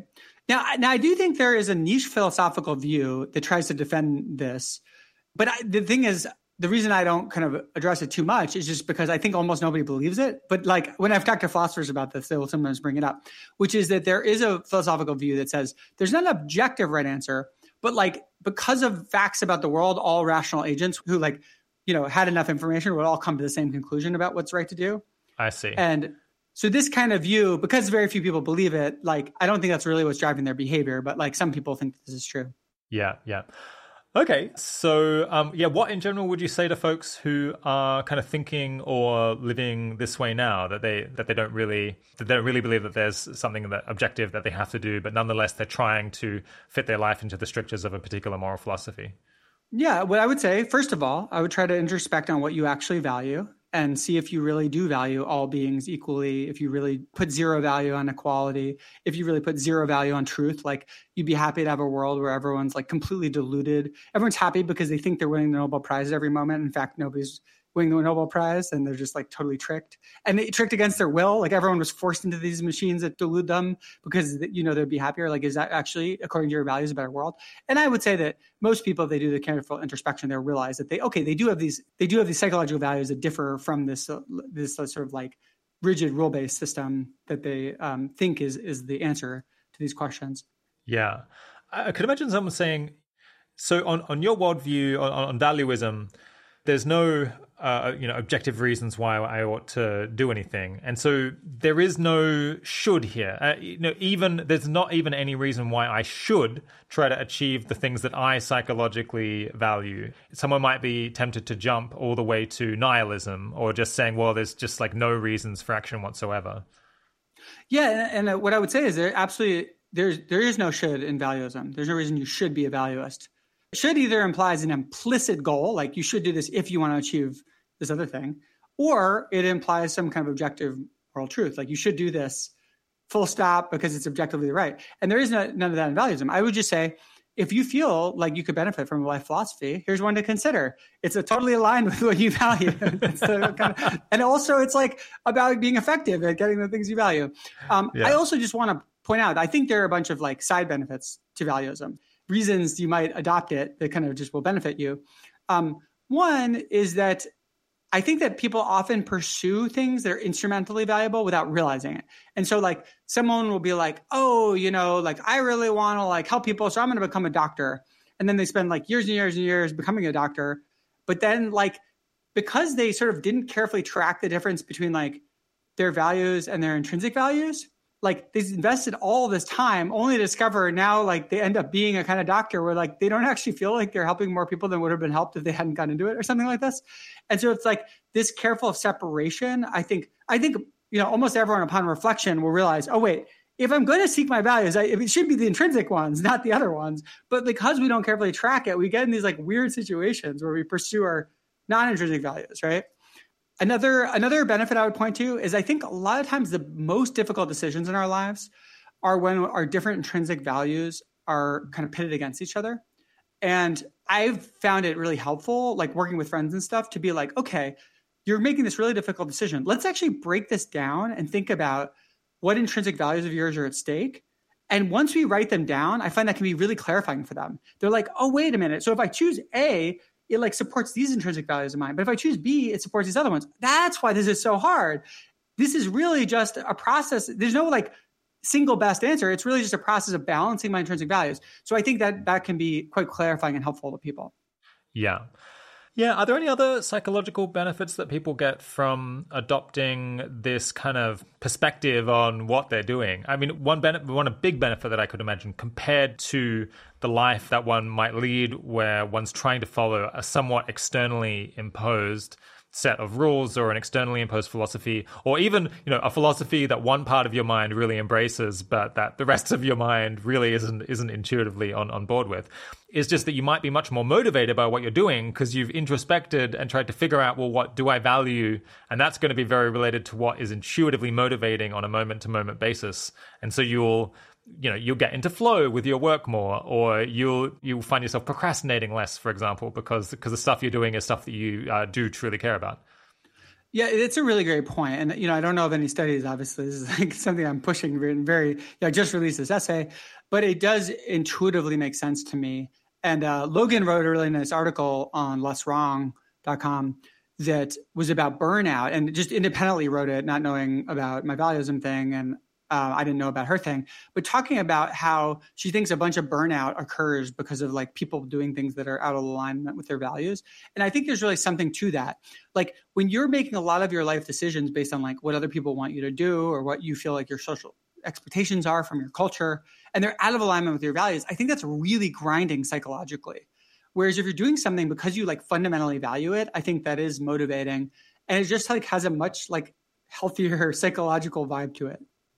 Yes, it's very easy to end up with, well, I think that this is what's going on when people say, I act as if utilitarianism was true, even though I'm not a moral realist, is that they're saying that, one part of their mind, which has many different aspects to it, many different ways of thinking, one part of it embraces, like the rational analytic philosophy part kind of embraces this approach. But then, of course, the rest of them, including like their actual body and the part that cares about their needs and cares about their social reputation and so on, is not on board with this or is only partially on board with it. And you end up with a mind kind of at war with itself, or a mind kind of divided against itself with different goals, where one of the goals is claiming supremacy and trying to dominate the others. And this does seem like it can create a lot of psychological tension for someone, as you might imagine. And people have suggested all kinds of different ways of dealing with this pragmatically. And I guess embracing valuism is one approach. Another is to say, well, maybe on some level, you think goal X is most important, but you should recognize that you contain many different personalities and many different interests, and they should all talk to one another and reach some kind of accord, reach some kind of agreement on a lifestyle that they can all be on board with, where they're all getting something out of the bigger picture. Yeah, and I think valuism is pretty compatible with some of these views of like related to like internal family systems or something like this, where you're like, oh, I'm made of all these different agents with different goals. That's it. Like, I mean, I don't think we should take that literally. I don't think you literally have all these different agents inside of you. But I think there's something to that it's like, oh, wait, no, I actually have like different parts of me that want different things. And that's, you can think of it as like, I have different values. And I do think that when you try to like squish one of the values and let another value win, often like people find that like other value starts like trying to come out, and it's like actually weird and unhealthy. Whereas it's like, if you're just like, okay, no, you both matter, let's like find a reasonable balance. Like, yeah, it tends to be like a nicer, healthier way to live, I think. If you wouldn't mind, I'd love to end on something totally out of character, which is just to read a poem. Completely. Yeah, go for it. So Tyler Alterman wrote an interesting essay about how he burned out at trying to help the world. And then Cat Woods took like little bits and pieces of his essay and turned it into a poem. And I ended up including it at the end of my valuism piece because I just thought it's just like really lovely. Yeah, please go for it. So here we go. It's called I Dropped the Whip. Totalized by an ought, I sought its source outside myself. I found nothing. The ought came from me, an internal whip toward a thing which, confusingly, I already wanted, to see others flourish. I dropped the whip. My want now rested commensurate amidst the others of its kind, terminal wants for ends in themselves, loving, dancing, and other spiritual requirements of my particular life. To say that these were lesser seemed to say, it is more vital and urgent to eat well than to drink or sleep well. No, I will eat, sleep, and drink well to feel alive. So too will I love and dance and help. My guest today has been Spencer Greenberg. Thanks so much for coming on the 80,000 Hours podcast, Spencer. Thanks so much for having me, Rob. This is great.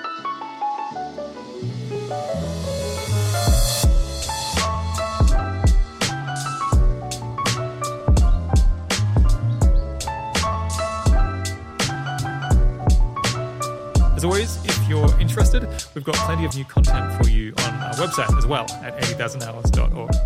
Some recent pieces that we'll link to include why you should think about virtues, even if you're a consequentialist, what Bing's chatbot can tell us about AI risk and what it can't, and how much do solutions to social problems differ in their effectiveness, a collection of all the studies that we could find on that question. If you want to stay up to date on our written content, as well as some of the top new roles that come out on our job board, and just in general what the team here is thinking about in any given week, you can get on our newsletter at 80,000hours.org/newsletter. You'll get about one email a week or so with that one. We've got over 200,000 people on the list these days, and if you join, you'll be able to choose one of 3 different free books that we're willing to pay to mail a physical copy out to you. That's 80,000hours.org/newsletter. All right. The 80,000 Hours podcast is produced and edited by Kieran Harris. Audio mastering and technical editing by Ben Cordell and Milo Maguire. Full transcripts and a sensitive collection of links to learn more are available on our site and put together by Katie Moore. Thanks for joining. Talk to you again soon.